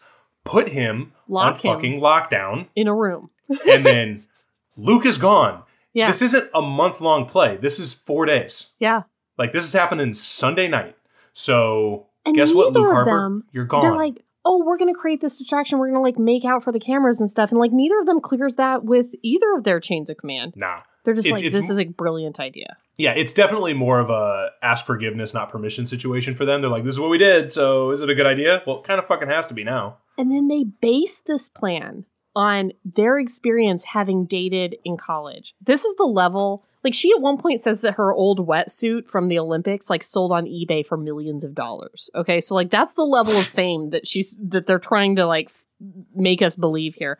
So, at one point during their college, they're on the University of Colorado Boulder campus, the media is so fixated on how often athletes have sex before Olympic sport times. Mm-hmm. And they keep asking her, do you have sex before you kayak, Dana? And she keeps being like, no, I'm not going to answer that question about how often me and Luke have sex. That reporters then went through their garbage to see if there were any used condoms in there. And they're like, yes. Remember that? We don't want that again. So let's just tell them we're having sex. What? Like, I don't think the most it couple in the world, I don't think anyone's ever gone through Brad Jelina's trash to see if there were any used condoms in there. No. And this is a little inside baseball, but let me give you guys a little look into the physicality of golf. Okay. I spent my entire life being told golf is not a sport. That's fine. It's okay. It's physically demanding in certain respects. It is not long distance running. It is not gymnastics. It is not football. It is not tennis. Certainly isn't figure skating. It's definitely not figure skating for sure. No. Mm-hmm. You have to take a stick, you have to swing at 115, 120 miles an hour, and you have to walk like 7 miles a day, and it's a long, grueling day for different reasons. Unless you get in your little car. You got a little car. But you're not allowed to do that in the pros. Oh, you can't do that? You can't get in a little car? No carts in the pros. No, you got to walk. That's why you have a caddy carry your bag. Because you don't want to strap on 50 pounds and walk 7 miles, 8 miles. Interesting. Yeah. Okay. All right. So maybe because I know this has been asked of boxers, like that's always an old tale of boxing trainers, like, no, yeah, and like football people. Yeah, like you got to be pent up. You got to be pent up to do the thing. You got to be pent up maybe to kayak faster. Nobody has ever gone through a golfer's garbage to be like, I mean, if you're not pent up to play golf. She was a kayaker at the time. Well, that's what I'm saying. Yeah. So the kayak makes sense. Yeah. Now, I don't think people are going to be going through garbage at St. Andrews to be like, if anything, you want to be relaxed when you play golf. There's a lot of touch involved. So I don't think anybody's going to be like, I got to know, do you have sex before golf? Before, during, and after. It doesn't matter. It's not going to affect. Honestly, between numbers 7 and 8, we had a little fun. Like, it doesn't matter. It's like, you guys are ridiculous. I like the idea that this is a sport that you could, in the middle of the game, go peace out and have sex with somebody and come back and no one would know. Oh, 100%. First of all, they take forever. It takes forever. Golf is, when I played, I remember, I think it was like maybe my sophomore year, I was playing my first round at the state tournament. It took 6.5 hours. Wow. It's a lot of free time. Yeah. Because I'll be honest with you, it takes maybe 3 seconds to swing a golf club. Mm-hmm. Fair. So swing it maybe 74 times that day, 75 times. That's not a lot of minutes out of 6.5 hours. Sure. That's why there's a bunch of guys on tour that have been like popped for, like, they do drugs during the rounds, like sneak over into the bathrooms, little cocaine. You know. Yeah. That probably it's a hard life out on tour. I'm just saying. Probably. We got a lot of hard men out there. Well, they are going to circumvent that media blitz. Media golfing blitz at the international fucking Pro-Am. By just saying, we fuck. We're fucking each other. We do it all the time. This is what will calm you down. We'll tell you about sex. Then Woo Kim Lee does hit on Luke Harper when they go to their next media event and imply that Dana's going to do bad because she has a distraction. Okay. Okay. I think it's that one where, like, they have Luke, like, stand in front of her entourage so that, like, and he, like, blocks their view so that Dana can be like, do you want to defect? Super weird. They make it sound like he's, like, Kronk, right? Where he's, like, 65 inches wide. Yeah. Total wall. And she does, like, basically write it in jelly pen on her forearm. Would you like to defect? Yes, no, or maybe. And then that's how the plan moves forward. And she's like, yeah, I do want to. want to defect. Well, this is where she's like, I can't mention that I'm from the U.S. government. I'm like, that's all you need to do. All you need to do. That's it. That's all you. All this you is need the to one do piece of information they need to know. is pass somebody one of your business cards. That's it. Period. They will come to you. They want to defect. Like, and if they don't, they'll be like, oh, that's weird. Another government agent has been like, how many business cards do you think this nuclear physicist gets from agents like every time he's abroad? Like 1 billion, I'm sure. He'll be like, oh, it's another one. I don't, and passes it to whatever person. Right. They give it to the entourage and they look at them and they're like, okay, put this dude on the list. Somebody puts that on a list and then we burn that phone after the thing and that's not a real name and then it's done. It's done. Oh my God. Okay. All right. Anyway. And she's using her real name. So like, okay. All right. Okay. Because she's famous. She's famous. Because she's famous. Again, if you're going to do this, the famous person can't be a part of the organization. It has to be. And please, for the love of God, somebody who speaks fucking Korean. Jesus Christ. Like, it's not a niche language. Like, it's a language a lot of people speak. In the government. In the United States government. Yes. Okay. All right. So then they do kiss for the cameras. It is a good kiss. Her body has an eager reaction to it. The romance in this is bad. Okay. Like everything else. Hard true. Yeah, true. So then the massage therapist with the very racist nickname does give her a look at one point. Like a mean look.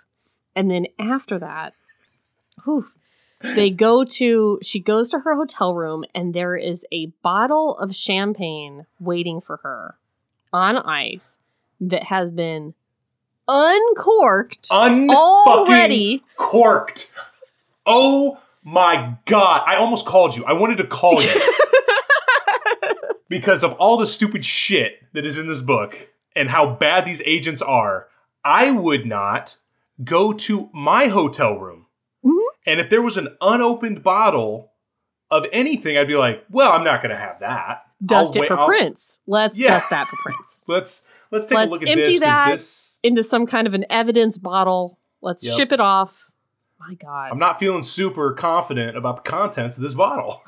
And maybe I shouldn't just swig down from that. And it's like a congratulations for like a good practice round. Like, come on. So then Luke Harper, current Air Force captain, he does pour her a glass of that champagne and give her a back rub. And then she gets mad at him. And then when she gets mad at him, he's good at back rubs, friends. When she gets mad at him, she has a heart attack. Yeah. She has a heart attack. She does have a heart attack. And, okay. Yes, I think we're about to say the same thing. Go ahead. No, you go ahead. But I think we are too. Luke immediately, she's clearly having a heart attack. She's sweaty, she's pale, she's gripping her heart, she can't breathe.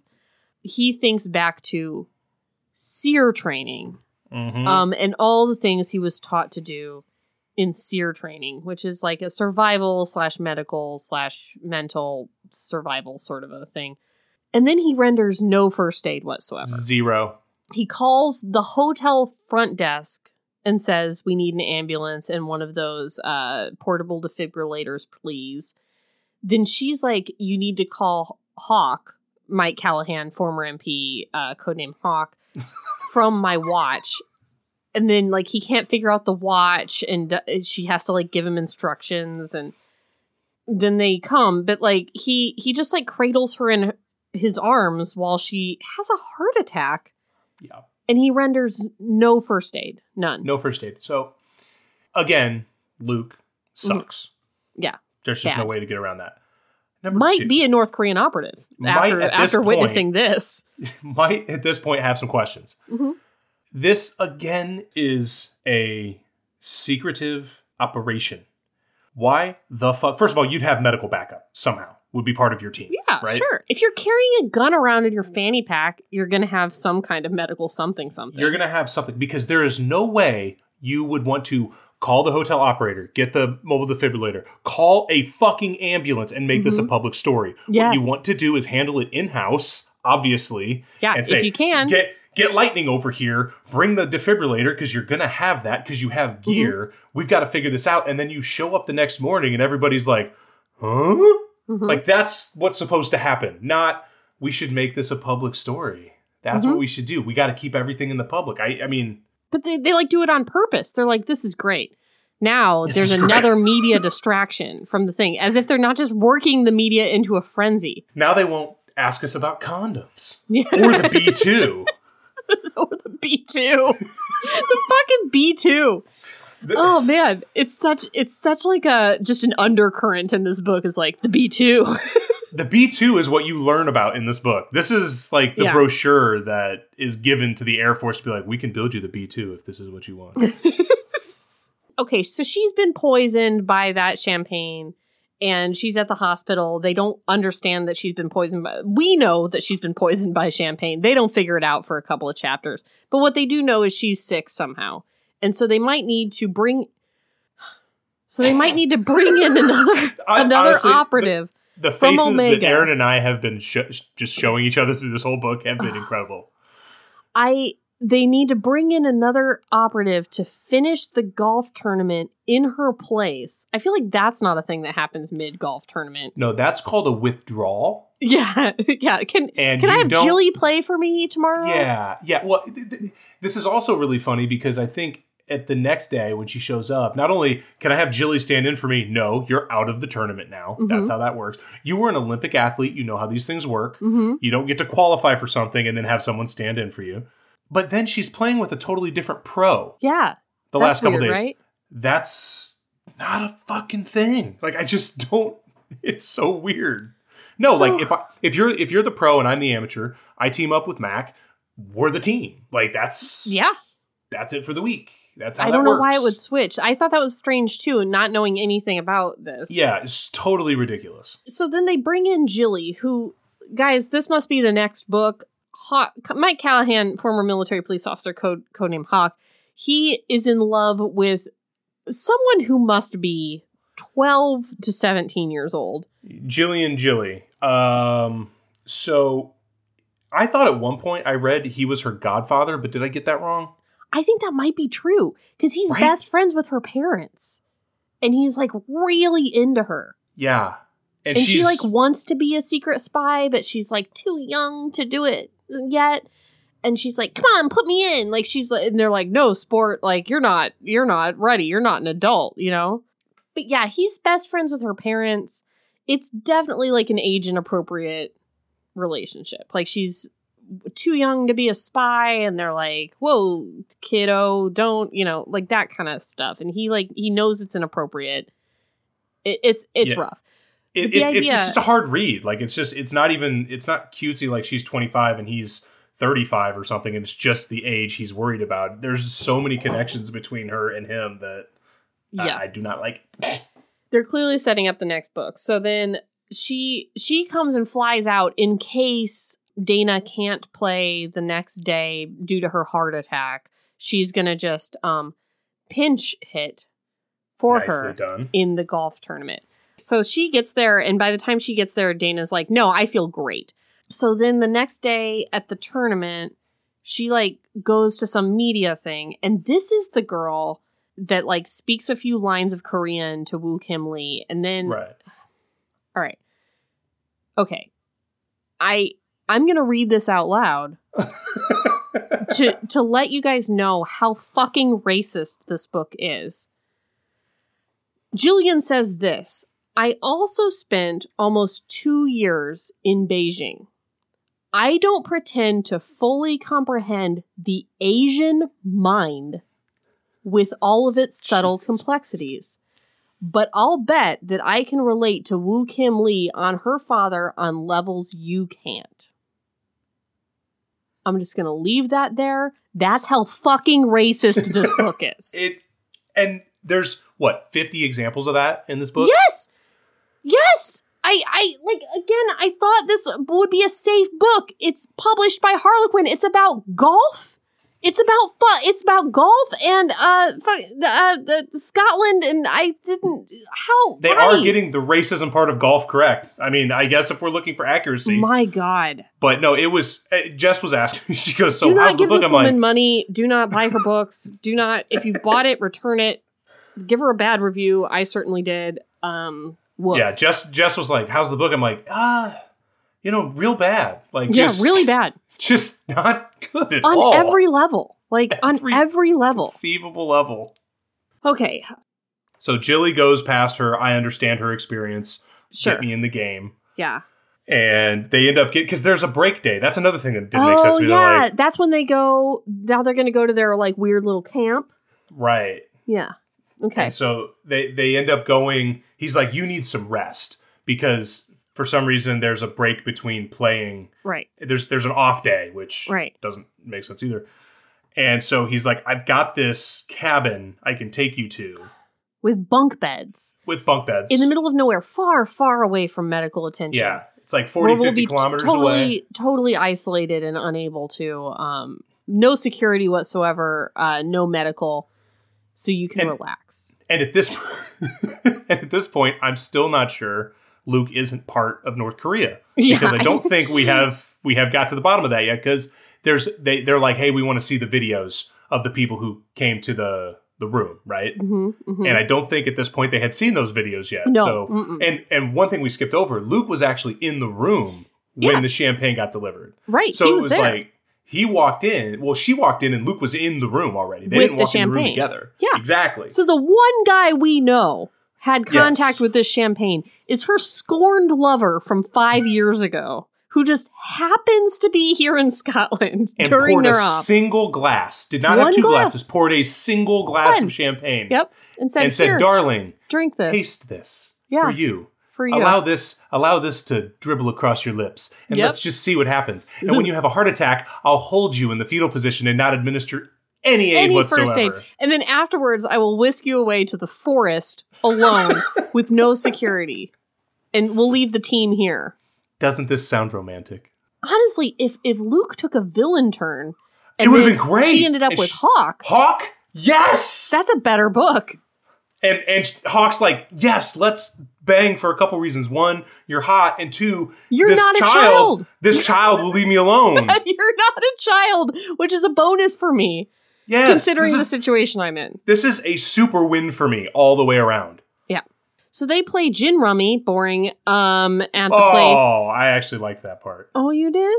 Yeah, because I can play gin rummy. Usually they say card games. We're both from the Midwest. Let's not brag about it. We're euchre's in our blood, people. Anyway, moving on.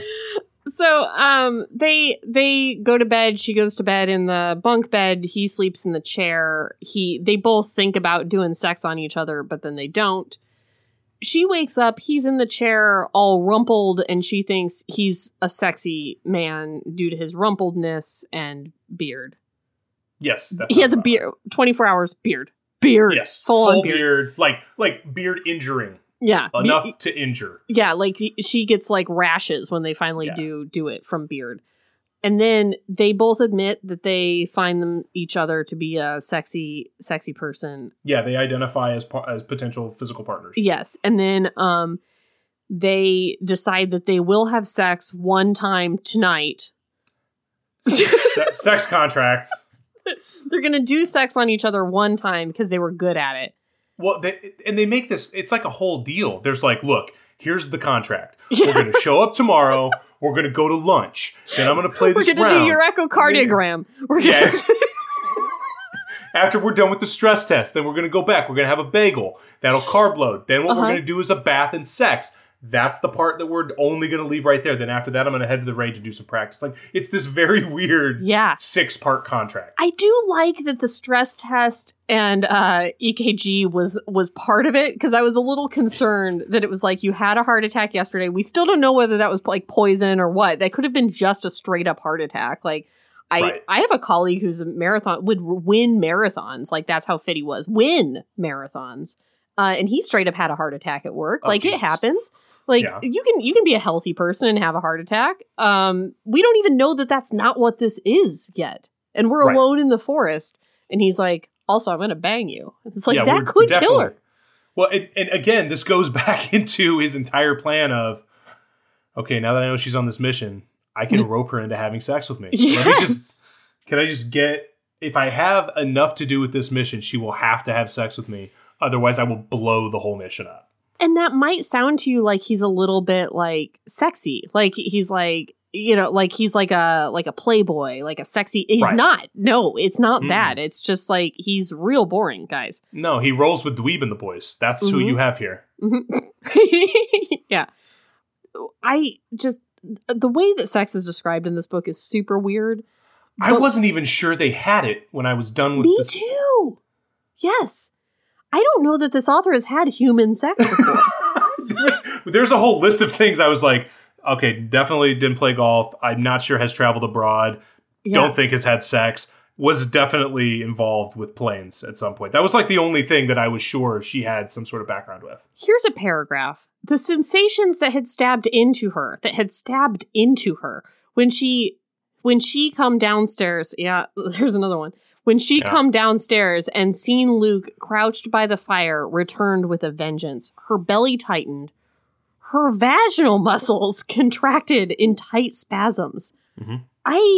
I've been a woman for some time. That is not something that I'm familiar with, just like happening upon looking at a man. Just like spasms. Just the whole body just shuts down. It's like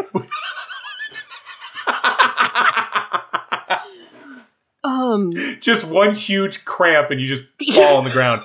Oh, are you okay? Yeah, I just saw you. That's all. Yeah. That's what happens. I'll read this out loud. We drive back to town. We get you to the cardiologist for your tests. We meet with Hawk. We take care of whatever business needs doing with Woo Kim Lee. We deal with the media. Then we have sex. No frills, no hearts and flowers, no promises.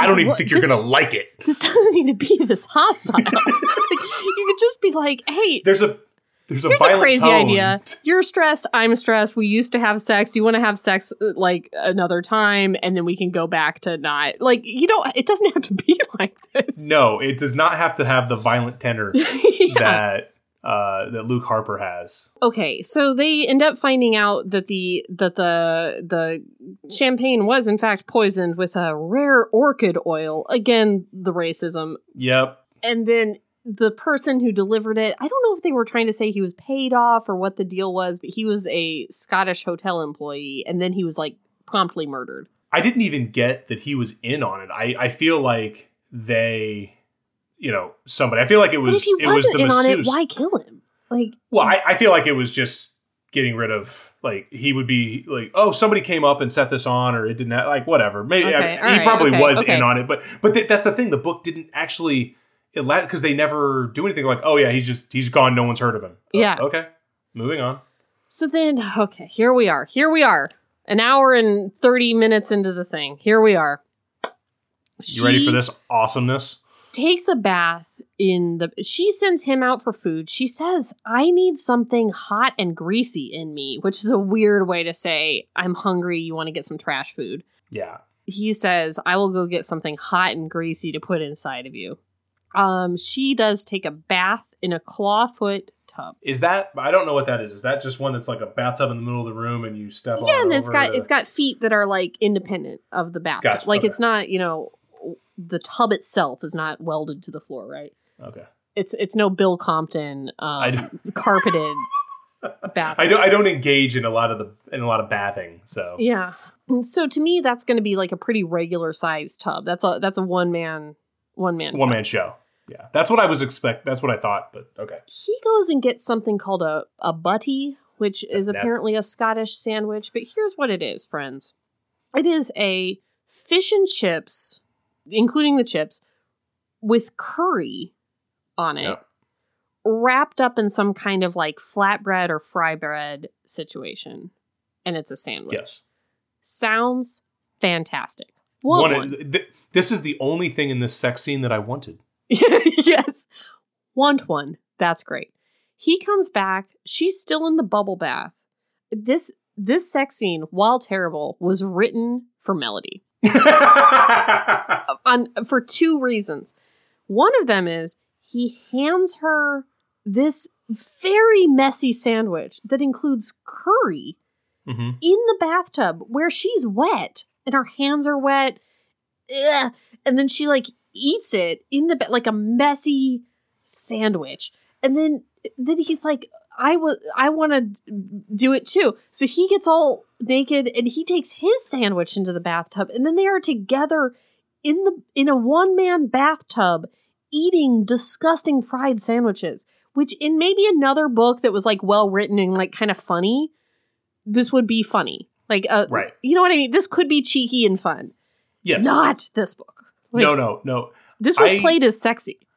I am not against food. I am pro food in my life.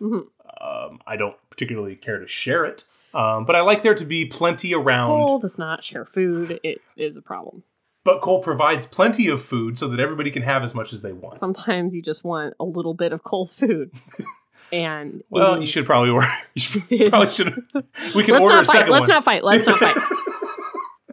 But anyway, I was like, these people are fucking animals. Like, you guys are getting ready to have some sex. You guys want to have some sex.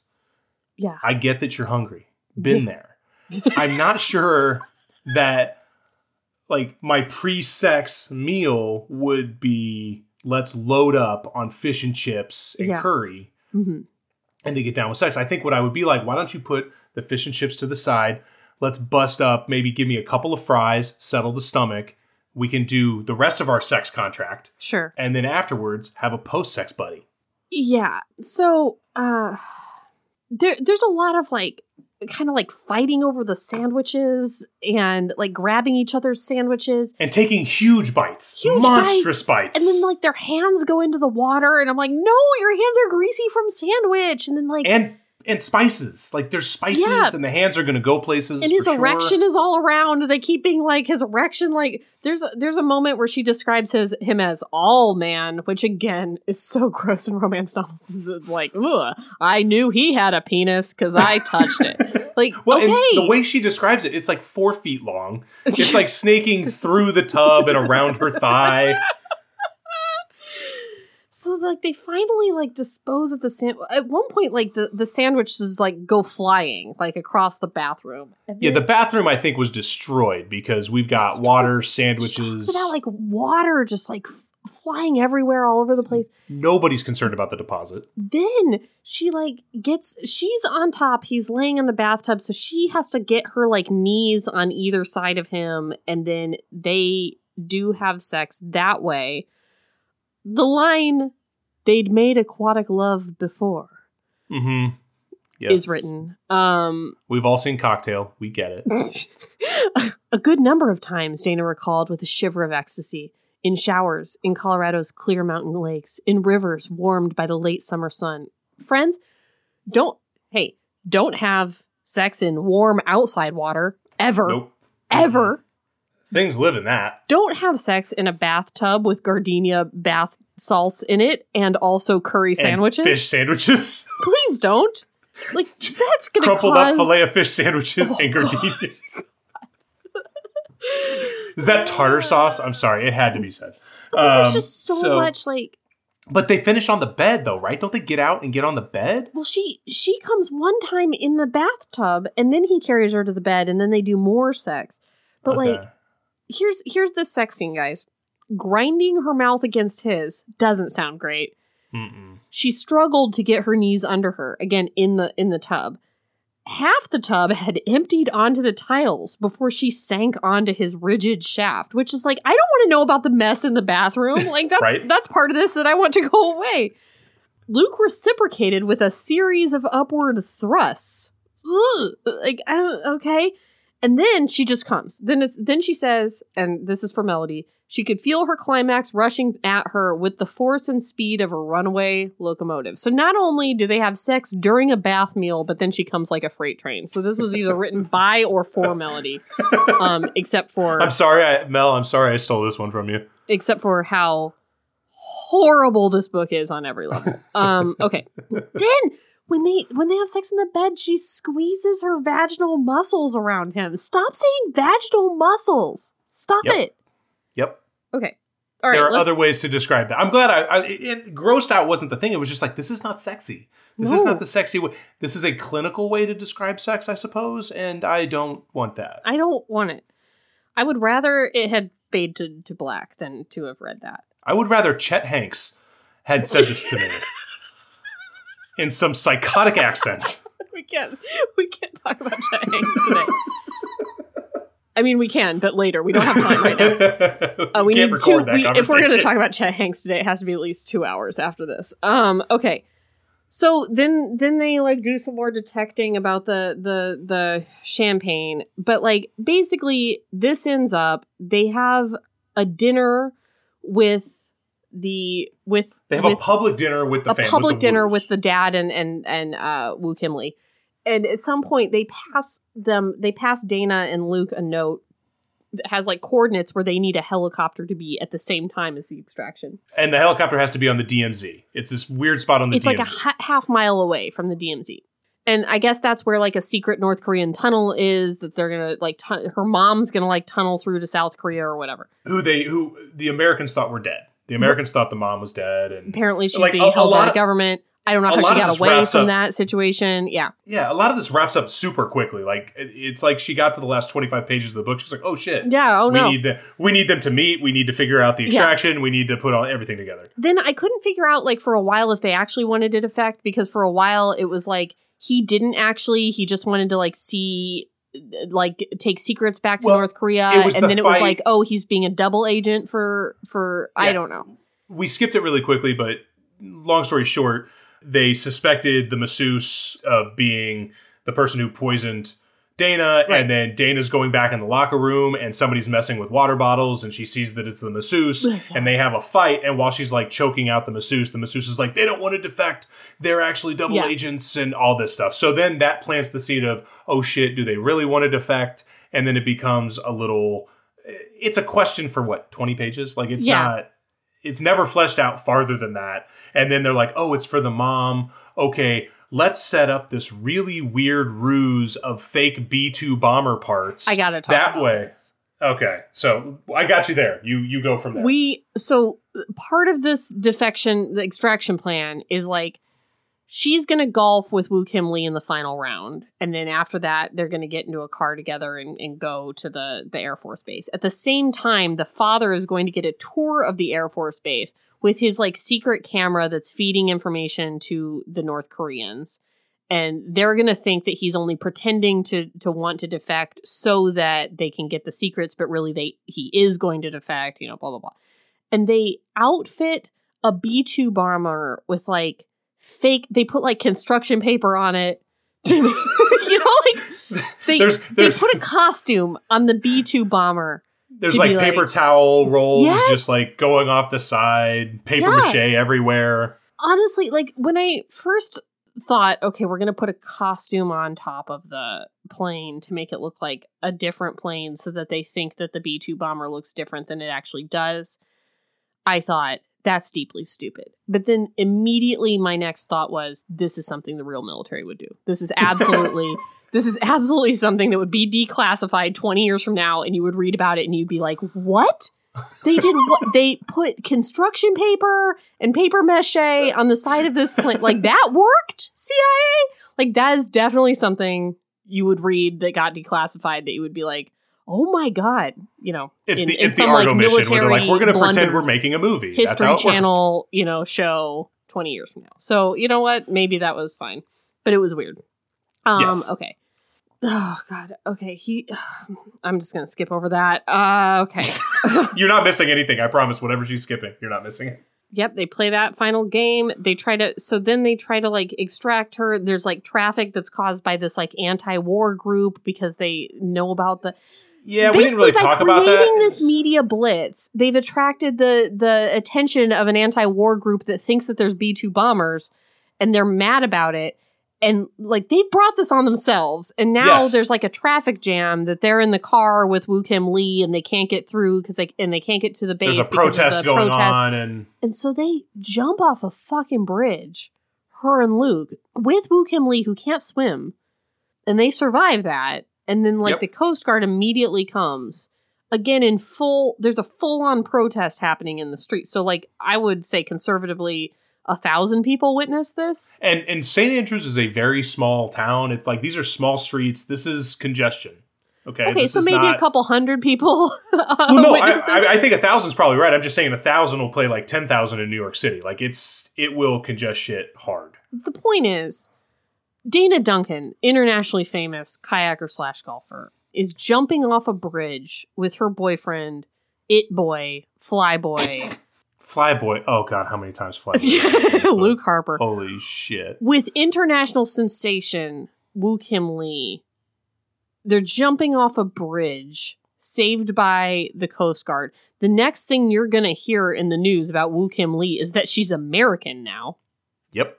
How is she going to still have a career after this? Feels like this was her last mission with Omega. Seems like she gets a new name, new identity, and she never goes near a kayak or a golf club ever again. And She's a kindergarten teacher named Cheryl in Maine, and no one hears from them ever again. But no.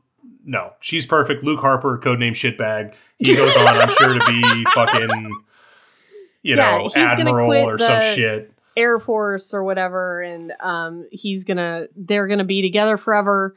There's a real gross time when, like, he tells Hawk that he's decided that he's going to be with her forever, and Hawk's like, Mike Callahan, former MP, codename Hawk, says, does she know about this? And Luke's like, no, not yet, which is like a real gross way of saying she has no choice in the matter. Yep. Even though she's pretty clearly said she just wants to have sex with him and that's it.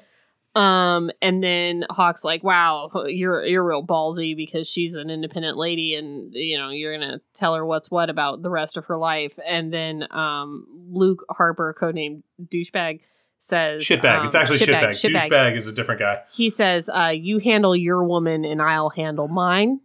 Yeah. Referring to Jilly, who again is 14. Yeah.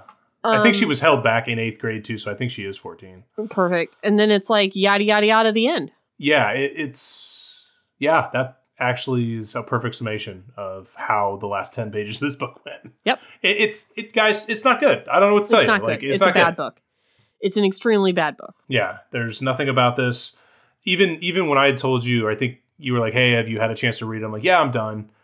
I'm like, it was only 148 pages on my Nook, so unless I got shorted some pages, which made sense to me because I'm like, this is the whole thing. Like, there's so much either missing, but nothing you could add more. to this. No, you don't want more. If there were more available, I wouldn't want it.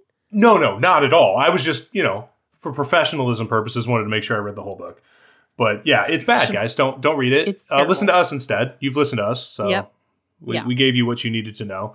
It's bad on golf. It's bad on romance. It's bad on racism. It's bad. It's bad. It's bad on plot. It's bad on character. It's bad on grammar. Racist. It is bad on grammar. Harlequin published this in 2008, not 1974. 2008. Yes. I was blown away. Like, as I'm reading it, because this is the first book I've read. I liked Marriage Contract. I loved The Right Swipe. And this is the first bad book I've made you read. This is the first bad book. I was like, wow, this is really shitty. Yeah, I'm sorry. I thought it would be ridiculous. And it wasn't until last night where I hit the halfway point where I was like, oh, racist. It's racist. It's not just ridiculous. I'll be honest with you. When you said golf romance, I was like, I can't imagine there's going to be a good one out there. So this sort of fit where I thought expected it to be bad. I just didn't expect it to be obscene. You know what I mean? Like, I expected it to be able to be made fun of. I didn't expect to be offended on every level. That's the problem. Yeah, that's a perfect way to put it. That will also be on the book cover. Offensive on every level. Yeah. A real Brett Kavanaugh vibe. Blah, blah, blah. Those are the 3 quotes that would be on the back of this book. Yes. All right. Okay. I don't have a lady love. Do you have a lady love? Come on. Of course I have a lady love. Oh my God. Of course I have one. Such a perfect. So I have 2 lady loves. All right. Number 1, don't call your love Pud. Don't do that. Don't do that. But number 2, I got to go to the theater for the first time in over a year yesterday, and I watched Nobody, the Bob Odenkirk movie. Uh-huh. Everybody needs to see this. Like, Bob Odenkirk has... It's really good, and he's so charismatic. I think if you've seen Better Call Saul, I've had a crush on him for a long time. I think that's yes, you have. And so go out and see. Like, it is really, really. It was a perfect reintroduction to go into a movie theater because it's just a fun John Wick type, super ridiculous, pulpy, revenge fantasy violent movie. So love that. The other actual lady love was if you have any people out there who like meat. I just did Butcher Box for the first time, and it is fucking spectacular. Yep, I used to do that really, really good. Back when I lived in the U.S., but now I can't. Man, I loved those meal boxes, like the things where like just give you all the ingredients and stuff. Because I hate the grocery store; it gives me anxiety. Oh, so we've done that before, but this one was just like a box of meat. Yeah, it was so good. Like we had bacon. We had breakfast for dinner the other night. Bacon. We did the instant Cracker Barrel pancake mix. Unbelievable. But we had some ribeyes, we got some ground beef, we got some fish. Like, pumped. So good. Yeah, I used to get it too. And if you ordered like the right, this is not a promo for Butcher Box, although Yeah, sorry about this. But if it like, there's certain promotions they do that if you like get in at the right time, they will like throw in like 12 chicken wings for the rest of your membership of Butcher Box, or like a pound of bacon or something. I'm gonna have to look at that. Yeah. Yeah, because they did kick us like 2 free pounds. Promo codes. They did 2 free pounds of ground beef, which I'm very pumped to get into. And we got some, the ribeyes we already had were great. The bacon was fantastic. We're doing fish tacos today, so. I have a great lady love. Oh, speaking of ground beef, I recently had a conversation with some HBs.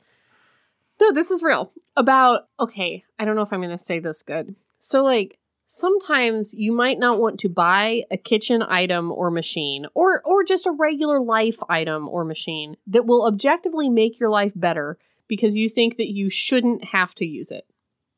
Like, I'm not going to buy, like, a snowblower because I can shovel my driveway fine. Whereas, sure, like, I'm with you.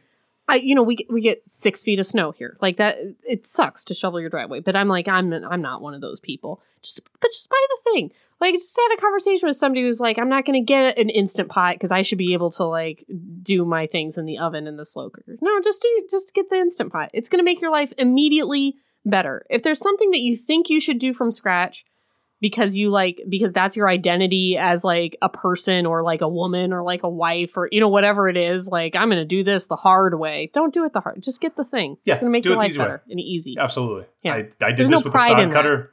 I did this with a sod cutter 2 days ago. Yeah. I cut one part of my yard with sod with a shovel, and Jesse's like, rent a sod cutter and do it that way. That's easier. It was. There's no pride. Like, it's not a pride thing. Just do it. Just do it the way that we have modern conveniences. Just do it the way that you can do it. Anyway. Perfect. All right, guys. Well, again, Mac, thank you so much for letting me be here. Hey, thanks for being here. I love pinch hitting on this show more than anything, so anytime. It doesn't sound right to me. I think I'm just going to keep saying it the other way. Well, guys, hey, keep being a badass. And love yourself as much as you love having weird bathtub sex during a greasy bath meal and then coming like a freight train, which is Melody's ideal situation, I think. All right. All right. Bye. Bye, guys.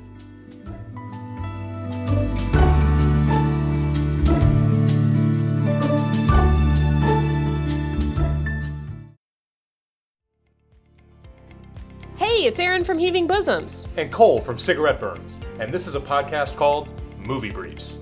Sure, we moonlight as podcast hosts, but we're really just a couple of lawyers who love movies and get asked all the time, is that how it actually works? We finally said we should make this a podcast, so we started Movie Briefs to answer all your questions by breaking down our favorite legal movies. You're going to learn what movies are dead on balls accurate, which ones are so bad I hope they burn in hell! And that you do have the right to be an attorney if you want to. But that it might be way different in real life. So join us each episode for a little law and a lot of love for these Hollywood courtroom classics. Make sure to follow us on Instagram and Twitter at Movie Briefs Pod, and to follow and subscribe to Movie Briefs on your favorite podcast app so you can download the latest episodes. We'll see you in court. Hey, you. Yes, listener, you. Are you loving the show? If so, please leave a rating and review in your podcast app. The 90 seconds you take to say something nice not only helps new people find the show, but it makes me super smile over at HBHQ. Also, I've had a few people ask, and the answer is yes. We are still doing the 5-star bribe. If you leave us a review with 5 stars, then we'll do whatever book you want. We're real deep into the list though, so it might be a while. Lilas! Okay, back to the show.